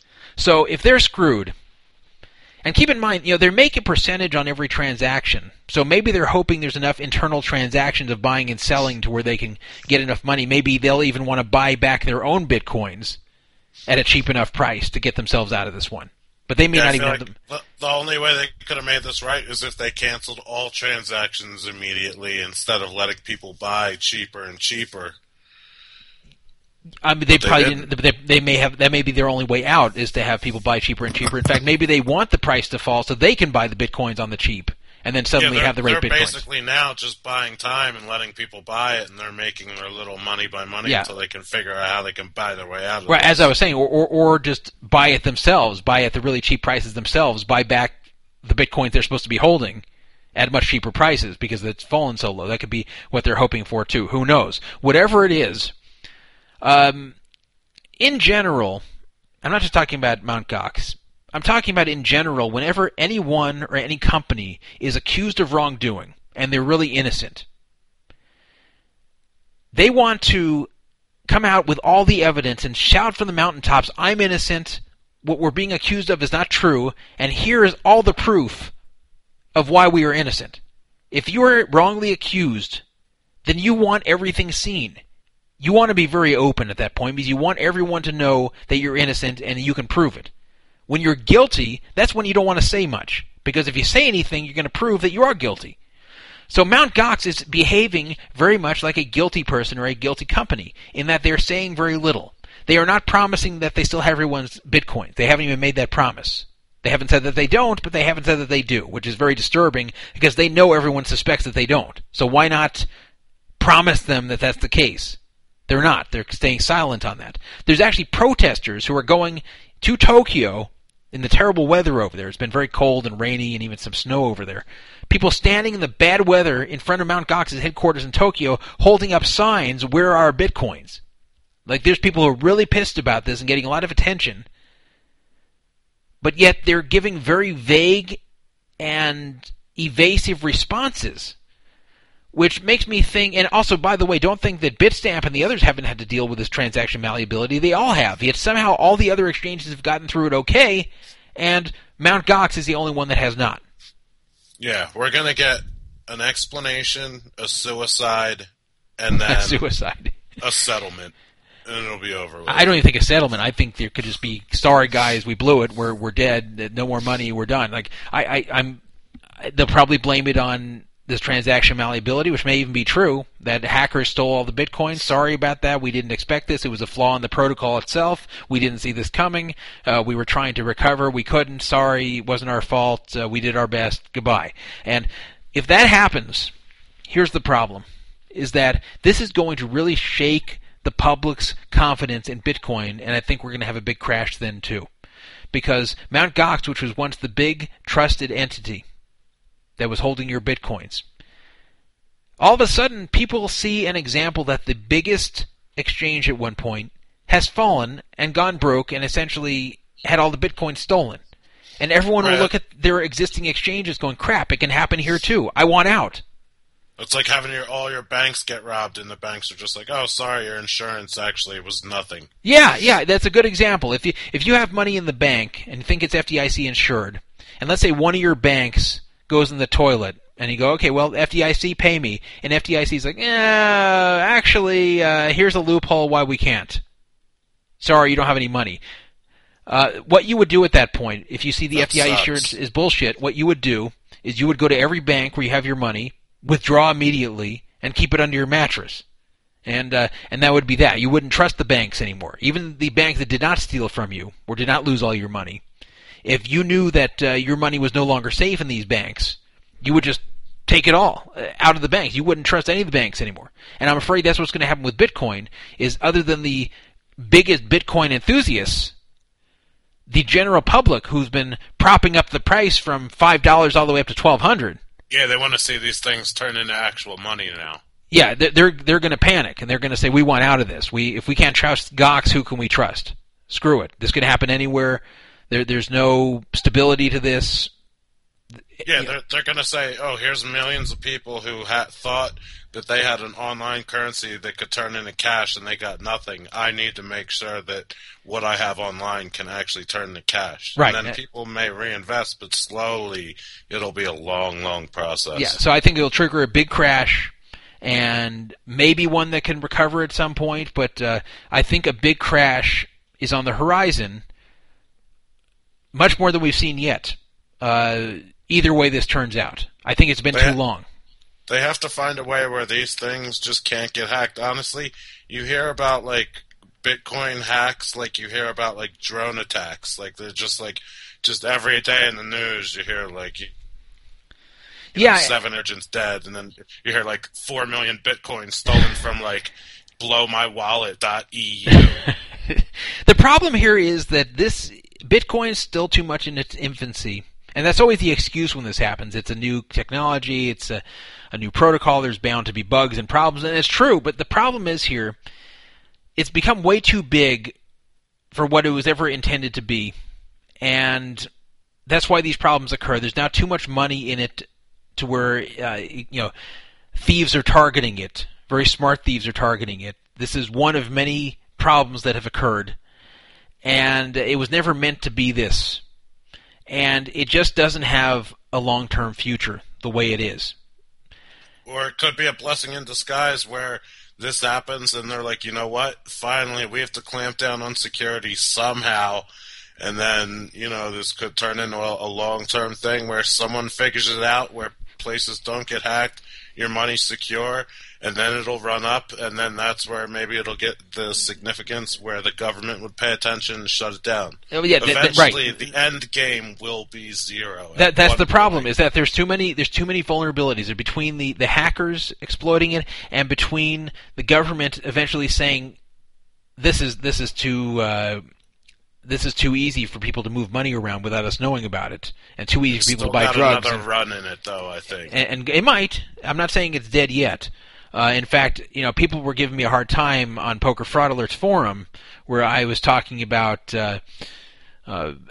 still buying into it and how I bought 0.1 of a Bitcoin so I can get myself ready, get that cleared and give myself the ability to buy more instantly when I need to. And people are saying, you're a hypocrite. How can you say that you want to buy into Bitcoin and then criticize it so much on every show? You sound like someone who just goes with whatever the current situation is and changes your opinion constantly. I said, no, I've never once changed my opinion on Bitcoin. I've changed... the only thing I've changed is when I originally said this is never going to go anywhere. It's just a cute little science project. But I've never changed my opinion about the long-term result, the long-term future of Bitcoin. I've never said that Bitcoin is here to stay. I've never said that Bitcoin is going to be the new paradigm. I've never said stuff like that, and I still don't believe it. I still believe eventually it's either going to be near worthless or it's going to be so highly regulated by the government that it will not resemble at all the Bitcoin we know today. But right, your opinion hasn't changed, but the facts of Bitcoins have changed, that they've blown up to 1,200 and, now it's 600. But your opinion's always stayed the same. It's always stayed the same, and the fact that I want to buy in... It's time to invest. Yeah, I only would want to buy in as a short-term kind of flipping sort of strategy, and the strategy is very simple. From what I've been observing, and I've been observing a lot here, I think I've become... We'll have to see when I put real money on this, but I think I've become pretty good at predicting when it's going to bottom out and when it's going to go back up, just from watching the patterns of people buying and selling it. So, and there are a lot of big-time fluctuations here, and if you can correctly time the big-time fluctuations and buy when it's at the bottom and sell when it's at the top, just like in stocks, you can make a lot of money, and it's still fluctuating so much.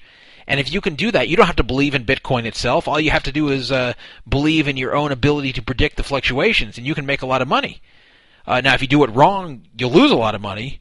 But I'm willing to put some money, not a ton, but some money into my belief that I can predict these fluctuations somewhat once I see them occurring. I can't tell you when Bitcoin's going to crash next or when it's going to go back up next, but I think I've gotten pretty good at being able to tell once it starts crashing where the sign is that it's going to go back up and where the sign is when it's at the peak when it's going to go back down. That's where I've gotten, I think, pretty good at, and that's what I'm waiting to do. But that does not mean that I have any kind of faith in Bitcoin or belief in its long-term future, because I don't. And anyone who I think is buying Bitcoin and just holding it, believing it's going to be something huge one day, I think is making a big mistake. Furthermore, anybody who's doubting me, I know there's a lot of people who doubt what I say about this, and a lot of very pro-Bitcoin people who listen to this show who get angry at me when I criticize Bitcoin's long-term viability. Let me tell you this. You guys are all very aware of certain Bitcoin gambling websites. Unlike online poker sites for real money, where there's a lot of startup cost to it, you have to get software, you have to find payment processors, there's a lot of startup cost that you'd have to get involved with to even get one of these started. If someone said, Todd, go start up your own online poker site, I couldn't get this started within a few days, even if I was willing to take the risk legally. It would take a lot of work and a lot of money, unless I wanted to be like a skin or something. But Bitcoin poker and Bitcoin gambling sites are different. You can buy online poker software for $100. Literally $100. Go to Google Poker Mavens software. Poker space Mavens. That's what we run for the No Fraud Online Poker Room. Belly Buster very generously paid $99 for the software. And I'm not being sarcastic here. He really was generous to do that. But it's $99 software. You could run your own Bitcoin poker room with very little startup cost, with very little work. I could run one easily if I wanted to. It's not rocket science to put one of these things up. It doesn't require a lot of investment or a lot of capital. Why don't I do it? There'd be money in it for sure. The reason I don't do it is I don't want to go to jail. The reason I don't do it is because I'm afraid the government will clamp down on these sites, on these Bitcoin gambling sites, and I don't want to be the one they make an example out of. But if you think I'm wrong, if you think that the government has no interest in Bitcoin, if you think the government can't touch Bitcoin, if you think gambling Bitcoin is not the same as gambling real money, and the government can't touch these sites, then you would be a fool not to start one.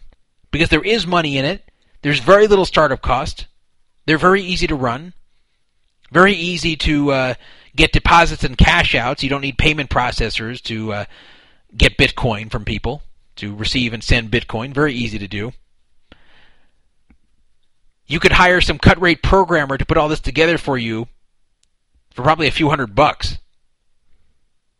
So if you really believe in Bitcoin and its future and the government's inability or lack of desire to clamp down on this, you should be running a Bitcoin casino or poker room.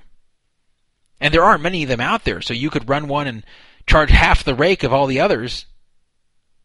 Promote it where you need to promote it. You'll get players, I guarantee you. You'll make money, I guarantee you. Will you go to jail? I can't guarantee that. You might. The reason you guys are not running a Bitcoin poker room, the reason you guys are not running a Bitcoin casino, is because you know the government may come after you at some point. Because you're scared just like I am. And that's because you know the government might get involved one day. Weissman, are you still here? Yeah. Okay, yeah, you went kind of quiet. So, how do you feel about this? With the whole Bitcoin thing? Yeah. Do you feel? I honestly think that what's going to happen is it's just going to keep going down little by little until we get an answer from Mt. Gox. I don't think it'll be a good answer, and then I think it'll crash even more. And then someone will either have to come up with a way, because literally every day you hear about different hacks of different wallets that got, hundreds of thousands, whatever. And there won't be another coin, in the near future that will top Bitcoin's value. It all comes down to securing them somehow. And once that happens, they'll have one more run until I think they become relevant enough where the government has to shut them down. Until then, it's just a game where the best hackers get to take the coins. I pretty much agree with that. I pretty much agree that this basically doesn't have a future, and there are going to be these hackings. There's going to be various scandals. The new Silk Road, the online black market that was closed and a new one opened up. They claim that their money was stolen through this transaction malleability problem, but now there's suspicion that didn't really happen. And that what happened was they stole the money themselves, and they're blaming it on that this is the scapegoat. It's a great out. It is a great out. I mean, it's hard to prove either way. You're a fucking drug dealer. You're not even a drug dealer. You're like the Wizard of Oz of drug dealers. Yeah. So, I mean, there are so many vulnerabilities to Bitcoin. There's no way the government's going to sit here and just leave it the way it is. And I think even without the government's interference, now we're seeing all the problems starting to come home to roost. And Mt. Gox, they've already taken too long to respond. No one will have faith in them after this. This is done. As soon as they enable the withdrawals, if they ever do, everyone's going to bolt from them. So, and they know it. Don't think they don't know it. Up. It's been too long. If they were going to fix this issue, they had to be on it fast. They let a week and a half pass and let the prices fall so low. It's a disaster. It's created two different Bitcoin markets, and it's a disaster. And I agree that it's going to keep slipping the price there. And I wouldn't be surprised if when I do this next broadcast on the 25th of February, 9 days from now, if we're talking about prices $80 or $90 on Mt. Gox. Yeah, the question is, what will happen to the gap between Mt. Gox and the other wallets? Yeah, that's all that really matters. Yeah, and Mt. Gox is buried. Eventually, it will go to 0.0 is what that's worth. Yeah, it'll be interesting to watch. Every day I've been watching this, almost like I'm watching a TV show every day. It's crazy. It's like watching a drama unfold here. So I watched Mt. Gox, and for the first time, like I used to never look at Bitstamp very much, but now I'm looking at both Bitstamp and Mt. Gox every day, like constantly, to see what's happening. Not because I have much money on the whole thing, but just because it's interesting. So and it's literally whoever's best with the computer will end up with the bitcoins. That's what it seems like. Yeah, when this is all over, there's going to be people who got very rich from it, and people who lost a lot of money, and people who thought they were rich from it and are now poor again. All they had were mouse clicks. So, as our final thing for tonight, a lot of people have been asking for a prank call. I haven't done many of these on this show for a long time. And I said, okay, we'll bring back Chico Loco, who hasn't been heard from for a while on this show.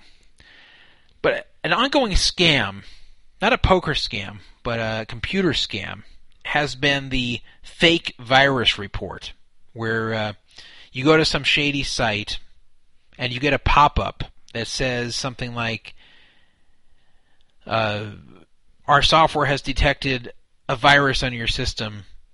Please press this button to scan your system. If you're not very knowledgeable about computers, you press the button. It either then really does infect your computer or runs a fake scam and pretends like it's found all this different malware and viruses on your system, and now you have to all your data. And now you have to buy their antivirus program for $80 or $150 or whatever, and that will supposedly clean your computer, when in reality the whole thing was fabricated by them. They either infected your computer themselves, or your computer never was infected, and this is just false messages they're giving you, and the software you're buying is just to clear their false messages off the screen.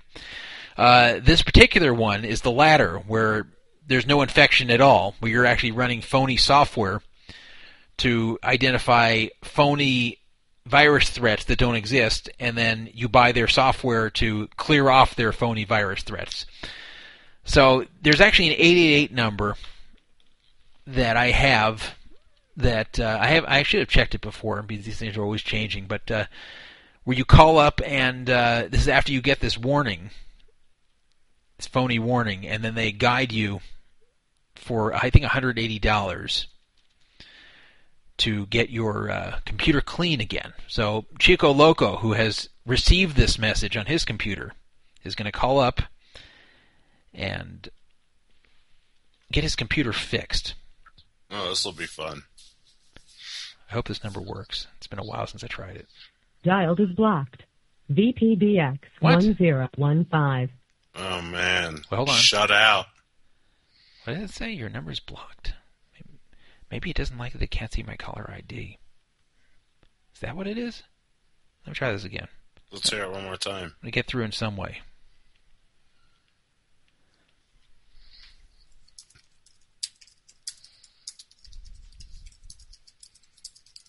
Dialed is blocked. VPBX 1015. Jeez. That sucks. It might be because the number's blocked. It might be that. I'm going to try it on a different phone here. It's either blocked in one of two ways. Either it's blocked because my number's blocked, or it's blocked because whatever phone company they were using doesn't like that it was a scam and did away with it. Let's see. I'm going to call from a different phone here. The number you dialed is blocked. Yeah. Okay. So that's it's been done away with. So now I've got to quickly find another one. Let's see here.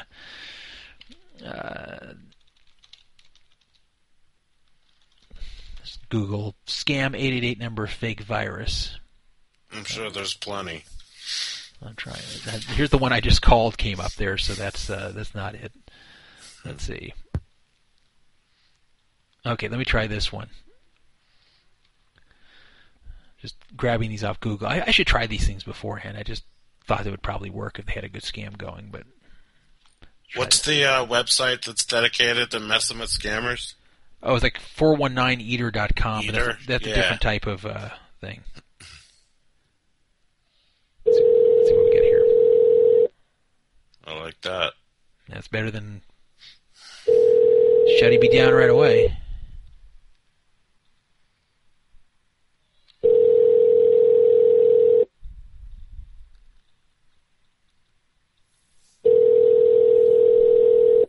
Now they're just not answering the phone.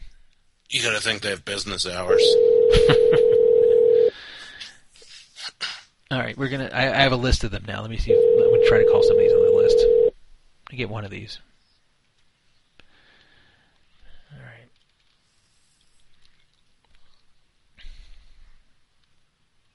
I heard that Skype noise. I was about to be like, "Oh my god, they have the same noise as Skype on their answering machine." All right, so let's try this one. 24/7 PC Guard. Sounds like a good company. Sounds legit.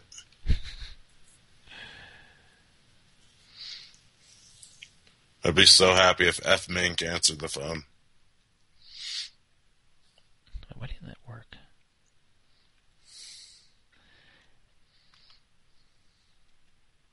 There we go.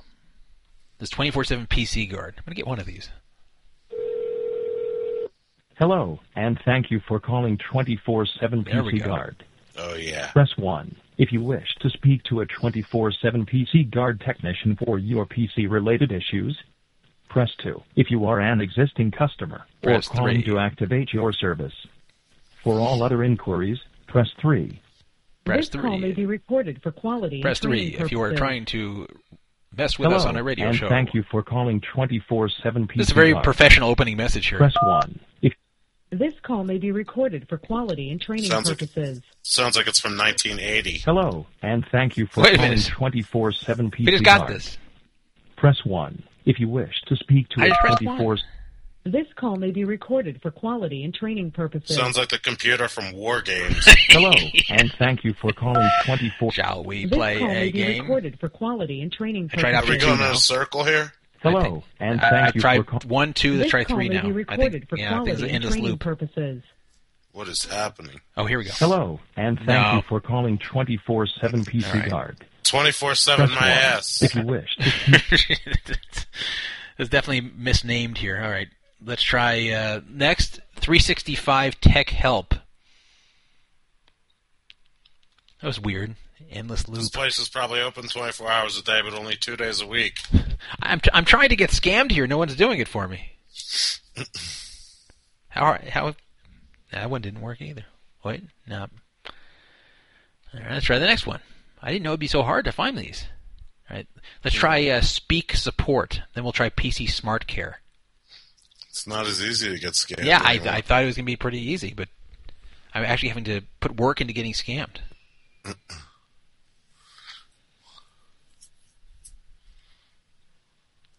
Yeah, we got a ring. Hello. Welcome to PC Smart Care.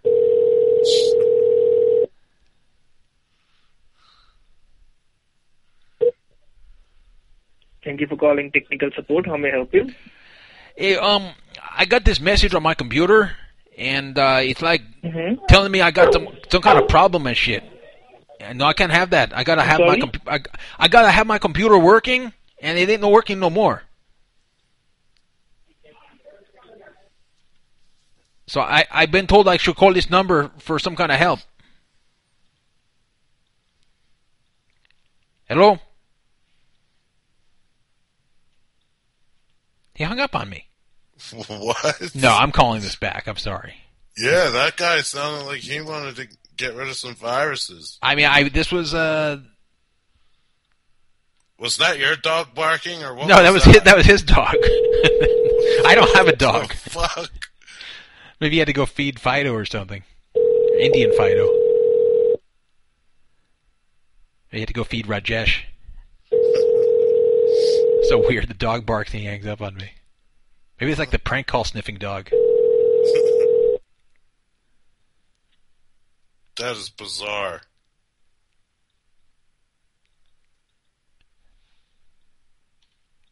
And hello? Yeah, they're just hanging up on me. That's really weird. That is bizarre. That is bizarre. Okay, we'll try that one later. Did he answer as a computer company? He answered technical support. What the fuck? But then I don't know what happened here. Like he wasn't buying it. Okay, let me try. It's so sometimes when I prank these companies or people, sometimes they're wise to it in some way. It's really weird. No way. He couldn't have got it. That's no way. I know. He didn't sound like someone who'd be like that wise to prank calls, but you never know. I think the dog threw everybody for a loop. It's the dog. Blame the dog here. I agree. That's so weird. Weird. Okay, let's try. This is weird. He was definitely just chilling, not expecting that. Whoever that was, we pranked him good enough where they're awake now. This is weird. Now Skype's not letting me add this phone number on. What is going on here? Pepe just blocked you from all calls. Okay, here we go. I'm going to get one of them. This is PC. Your calls may be recorded not for this guy quality again. and monitoring purposes. Oh, trust me, it's Thank being you for recorded. calling. Please continue to hold for the next available agent. You know, instead of using these computer voices, they need to go on Fiverr.com and hire some guy to do the English voices. Yeah, I for them. hate these people. Here we go.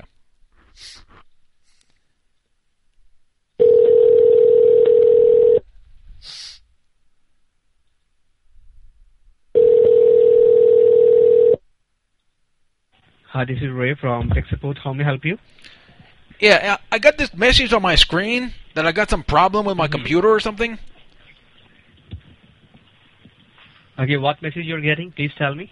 Oh, you know, the thing went away, but it was like I got this phone number, and then the message is gone. Hey, let me see if I can get this thing back, man. I was all freaked out, dude, because I have this important information on there, and it was like, it was a messed up thing here, man. I was like all scared, and I got this phone number, and it's like PC Smart Care. I'm like, that's what I need. I need someone who's smart about PCs to make this shit go away. You know what I'm saying? Yes, sir. We are PC Smart Care. All right, that's good, man. I need someone who's smart. I need someone who's smart about the PC, and I go, you know, this is who I need to speak to about my problem here. Don't worry, we are going to help you out. First of all, tell me that have you called us before, or this is your very first time? No, I ain't called no one before, man. My computer's been working good since I got it from Dell, and then I got the thing, and I get this shit on my screen. I'm like, fuck, man. I've been so careful, man. I got the McAfee and all that shit. Don't worry about anything, okay? I will take care of everything. But first of all, I need to connect with your computer to check it, all right? So that I can tell you what is the problem and why are you facing these kind of problems in your PC, okay? Okay, man. So I'm gonna trust you on my computer. Online? Yeah. Now, before we do this shit, man, I gotta ask you because I'm kind of a private person. You ain't gonna go through my pictures and stuff, like, right? You know, like I've downloaded some shit sometimes late at night. You know, I'm kind of my girl ain't here. I download some stuff. Like, I don't want you to look at that shit and judge me. You ain't gonna do that, are you? Don't worry. I'm not going to check any of your personal data. I'm just going to connect with the computer, and you can see what I'm doing on your computer. And if you see that I'm doing anything wrong, then you can cut this session. All right? Everything is in your control. Don't worry about it. Now, if you're okay, but if you're on my computer, like, how do I control it? Once you like got your hand on my computer, man, like, how do I can't like slap your hand away? You know, like you're on the screen. You know what I'm saying? Like, how could I stop you if you? When I'm going to connect with your computer, all right, there is a tool through which we are going to connect. All right. There is going to be a small application which is going to run on your computer, and whenever you see that you want to cut the session, you can simply close that application and we go disconnect. Simple. It's very simple. All right, man. Let me tell you what I'm going to do here. All right, I'm going to trust you that you ain't going to fuck shit up on my computer, and that we're going to get this whole thing fixed. Now, how much does this whole thing cost for me to do? First of all, I need to check. Then I will tell you. All right. Can you tell me like what kind of price range we're looking at here? Like what is the least I'm gonna pay, and what's the most I can just so I know, like, you know, how much this is gonna set me back. All right. Let me tell you that as you know that our company name is PC Smart Care, all right? And if you want, you can go ahead on the PCSmartCare.com on your computer to check our company's website, and you can check the plans at there, all right? And our plans started from $99.99 to $499.99. All right. So you're saying how much you said? The plans here. Okay, I click on the plans. Okay, it says $49.99 one-time incidental support, and all the way up to oh man, $500, man. I hope I don't need that shit. All right. So I'm gonna. What do I got to do to get you over here on my computer? See that you have every detail of the plans, all right, which you're going to get. All right. You can decide that which plan you want from our side. All right. So all right. What do we got to do to get this whole thing going, man? What do I got to do here? Okay. First of all, tell me your name. My name is Chico. My last name is Loco.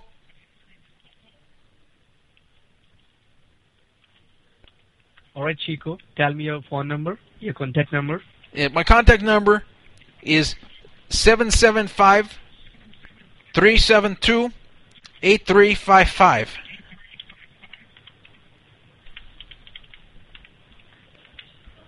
Okay. Now open Internet Explorer on your screen.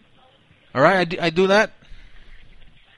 And now type a new address in the address bar. The address is www.logmein, LOGMEIN,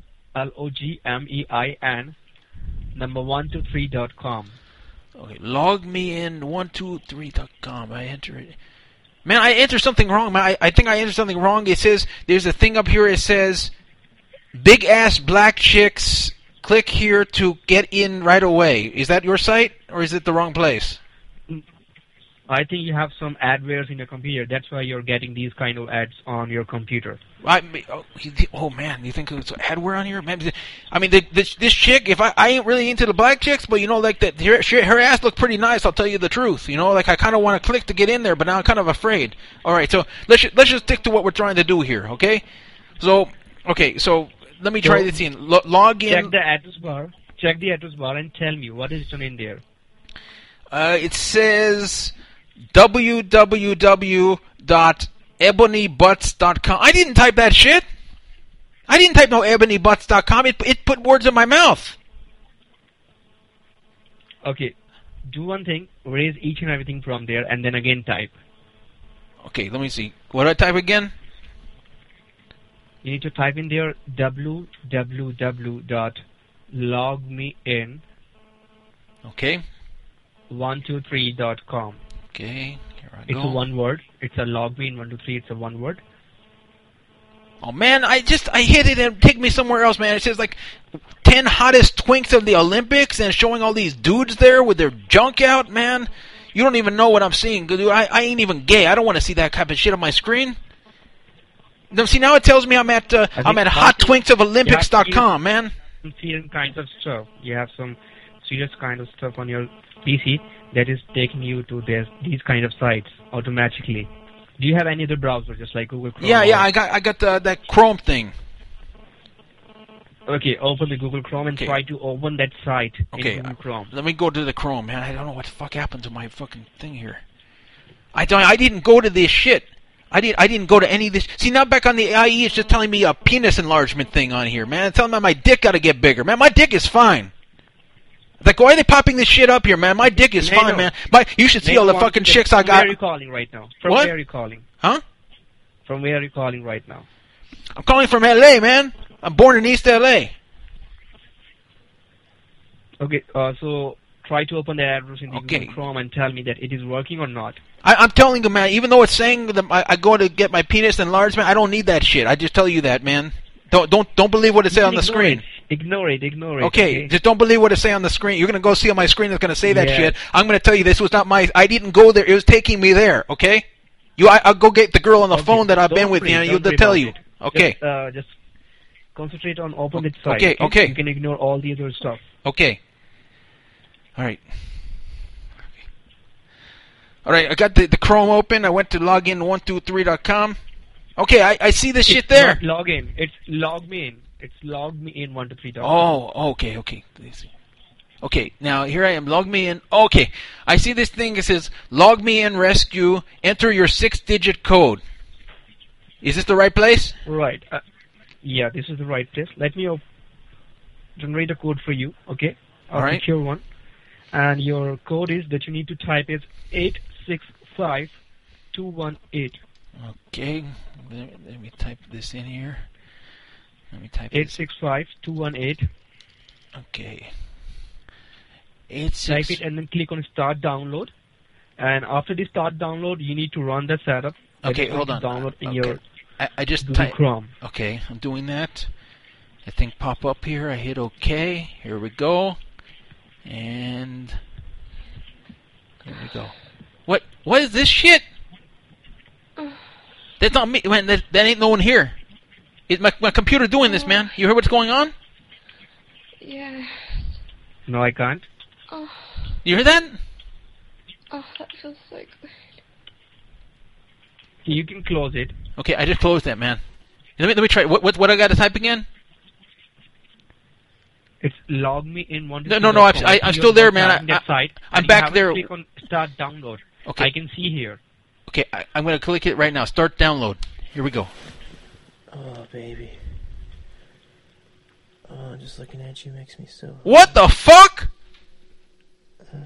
Is that what your site does? It puts on some dude here saying, "Oh, baby" to me? You hear that shit? I didn't do this shit, man. You tell me click start download. Look what I get.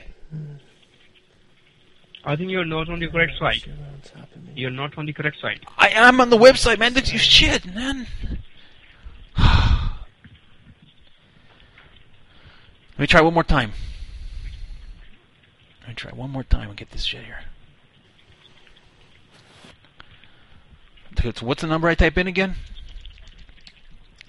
It's 865218.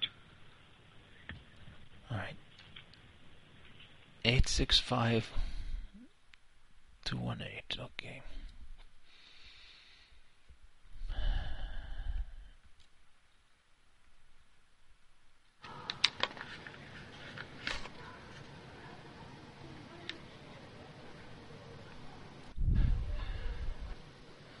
No, ain't nothing happening, man. I don't know what the problem is. All right. Okay. Wait, something came up. It says download. Should I download? Can you see the name, the file which is downloading right now? Where is that going to be? What message you're getting right now? Please read out all the message. Okay. Hold on. Let me see the message here. It says downloading.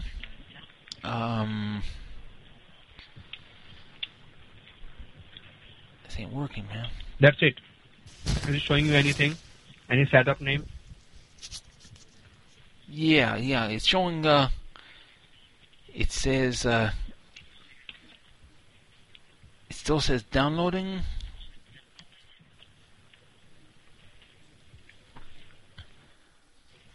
According to me, still you are not on the correct site. Is it supposed to do that?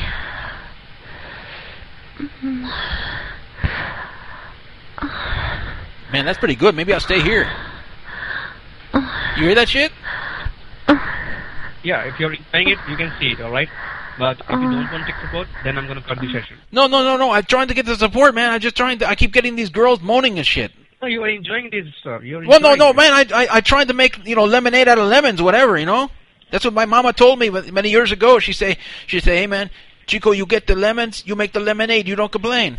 I'm trying to do that here, man. My computer's all fucked up. I'm getting the moaning. I'm trying to just enjoy it a bit, What am I supposed to do?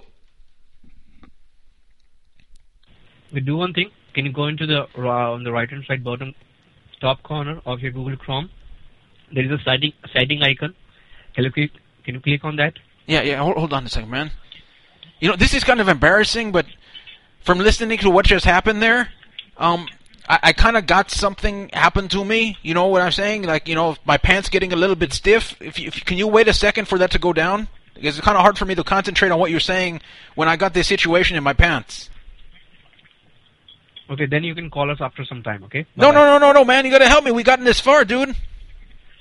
Can you just wait like 30 seconds while the shit goes down? I'm sure. Like, why don't you just talk to me? I'm sure my thing goes down right there.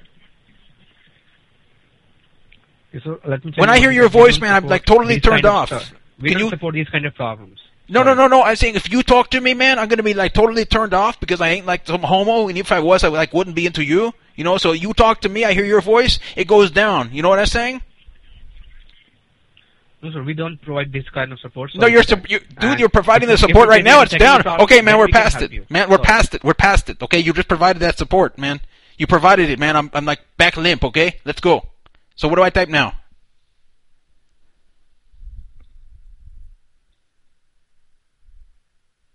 Hello. Okay, we finally lost him. Oh my God. Oh. The best thing here is that there's like no guilt pranking a place like this because I'm taking up this guy's time when he could be scamming some innocent person. Oh, he had the time of his life, too. We don't provide that kind of support. You should have ended it by trying to pay him. Being like, I don't want to go any further until I can pay you. I don't feel comfortable Yeah, I with should've everything done- you've seen. How do I pay you? Can we just make up our own plan? I was trying to come up with good moaning things on YouTube. I was having a hard time coming up with them. No, they were good. So, He didn't know what to do. yeah, he like didn't want to quite give up on it yet, but Login123.com. Yeah, I'll get right on that. the funny thing was that like he had to believe it was true at first because you really do have these situations where your browser gets hijacked and takes you over to porn sites. So it wasn't even hard to believe until I like made it more and more outrageous, and then Yeah, I love the penis enlargement. That's what I would have went for. actually I took that suggestion from chat for the penis enlargement. So anyway, that was PC Smart Care, and maybe we'll call another one of these in the future. But it's always fun to mess with these scam companies like this. Those are the best ones to screw with because you can totally do it without guilt. I remember I've told this story before here, but the one and only time I had an identity theft issue where I was a victim it was a number of years ago, and it was not a full identity theft. It was more of a credit card theft where someone actually was able to gain access to not only my credit card number and my name, but also they were able to log in online and actually assign their own phone number and email to my credit card. Nice. And it turned out to be a guy in Armenia. Not just an Armenian, but an actual guy in Armenia. But I tracked down the whole thing. I didn't get this guy's address in Armenia, but it didn't really matter. You know, what could I have done? But I got the phone number. This guy ordered so much crap on my credit card and other people's credit cards, and he had a phone number that he was using for all of it that he was answering to pretend to be other people he's like, you know, ordering stuff under. So it was a very important phone number for him to keep answering, and I just pranked the shit out of it all day. I like just called over and over, and I set my computer to just like bomb it with like hundreds of calls in a row, and he just went completely nuts. He was so tilted by the end of it. He was so tilted by the end of it. He was screaming, "Stop fucking calling me! Stop fucking calling!" It was the most fun. And I said, finally, I picked up and I said, "You know what the best thing about this is? I can harass you all I want every day, all day, and there's not a damn thing you can do about it. You can't call the police. You can't do a damn thing. I can fuck with you all I want with no guilt and no consequence, and I'm going to do it." And, robbing the drug dealer. Yeah, and he kept answering the phone over and over, like, someone must be expecting an important call. I don't think it's going to be getting through today. And, tied up his line. All yeah, day. so I mean, I harassed him for like 3 days, and he finally just gave up and disconnected it. But he was like just answering every single time because otherwise he was afraid he was going to miss the important calls that were coming in.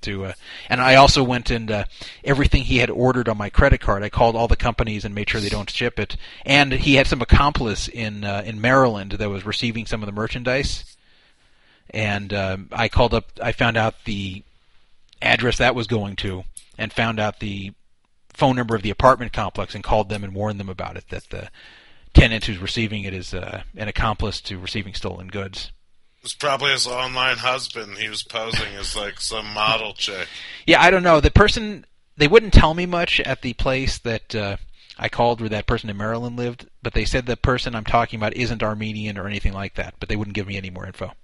But I said, has the person received a whole lot of packages? And they said, yes. I said, well, all the packages you're getting are stolen, and I pretended to be from the credit card company. It's actually legal to do that. It's illegal to call up and pretend to be a cop, but it's legal to call up and just pretend to be like an investigator from the credit card company. Anybody else. Yeah. So I called up and said I was that, and I said the police are investigating this, and pretty soon they're going to come and raid the whole place and put police tape around the unit and not let you rent it to anyone. So I was trying to like scare them into booting that guy out. So you can't impersonate a cop, but you can impersonate a special agent. Yeah, so it was also funny because this guy like ordered a Vonage phone in my name, but sent the Vonage modem over to some guy in Texas. And at first I thought the Texas guy was an accomplice, and I called him up and like scared him at first. But then I realized that this guy was just like an unwitting victim. He's like, man, I can't understand it. I just get this router in the mail. I don't know what the hell it's for. And it turns out they just put that random address down because they can't just say we don't want the Vonage router because then it's going to look suspicious. So they didn't need they already had a router. They just needed the phone number and the service, but they had to pretend they had to go through the motions. So they just picked some random address in Texas to send it to. So some guy in Texas got the router, and I was convinced after talking to him he really was not so much a victim, but just kind of used for this. So then I told him the truth. I just said I was a victim of this, and I'm trying to track down who did it. And I was convinced he was innocent, and it was also funny the way I got a lot of the info I did. When I called Vonage, I got some guy in New Jersey working tech support there, and he wasn't very cooperative at first. And then when I mentioned identity theft, the guy just totally changed his tune. He's like, oh man, I hate those guys. I hate those fuckers. I hope they burn. Okay, what do you want to know? And he just gave me everything. So, speaking of phones, shout out to your AT&T thread. I ended up getting a brand new $300 tablet for $36 net and $15 more on my plan per month. Now, how do you get the tablet so cheap? How do you get the tablet so cheap?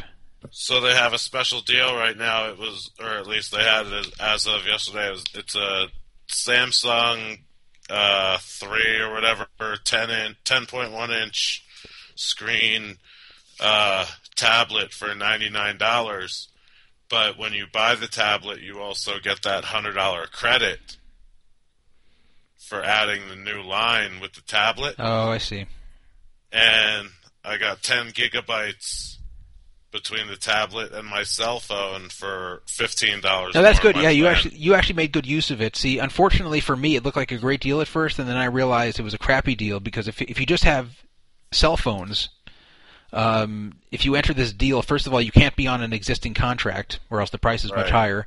And that's brand new. And then if you're not, even if you bring your own phone to it that's already off a contract, the problem is you will never earn any upgrades for cheap. So if you want to get a new phone, which you eventually will because your phone either breaks down or just gets obsolete, you're going to have to pay full retail price, which sucks. So you're not really saving the money there because you're going to end up spending it on a new phone at full price. So for me, that wasn't good. However, if you've come up with a phone or another device cheaply and just want for the moment to have a cheap plan, then that's actually a good thing. That's the new AT&T plans where it's like $100 for the first phone and then $15 each additional. 15.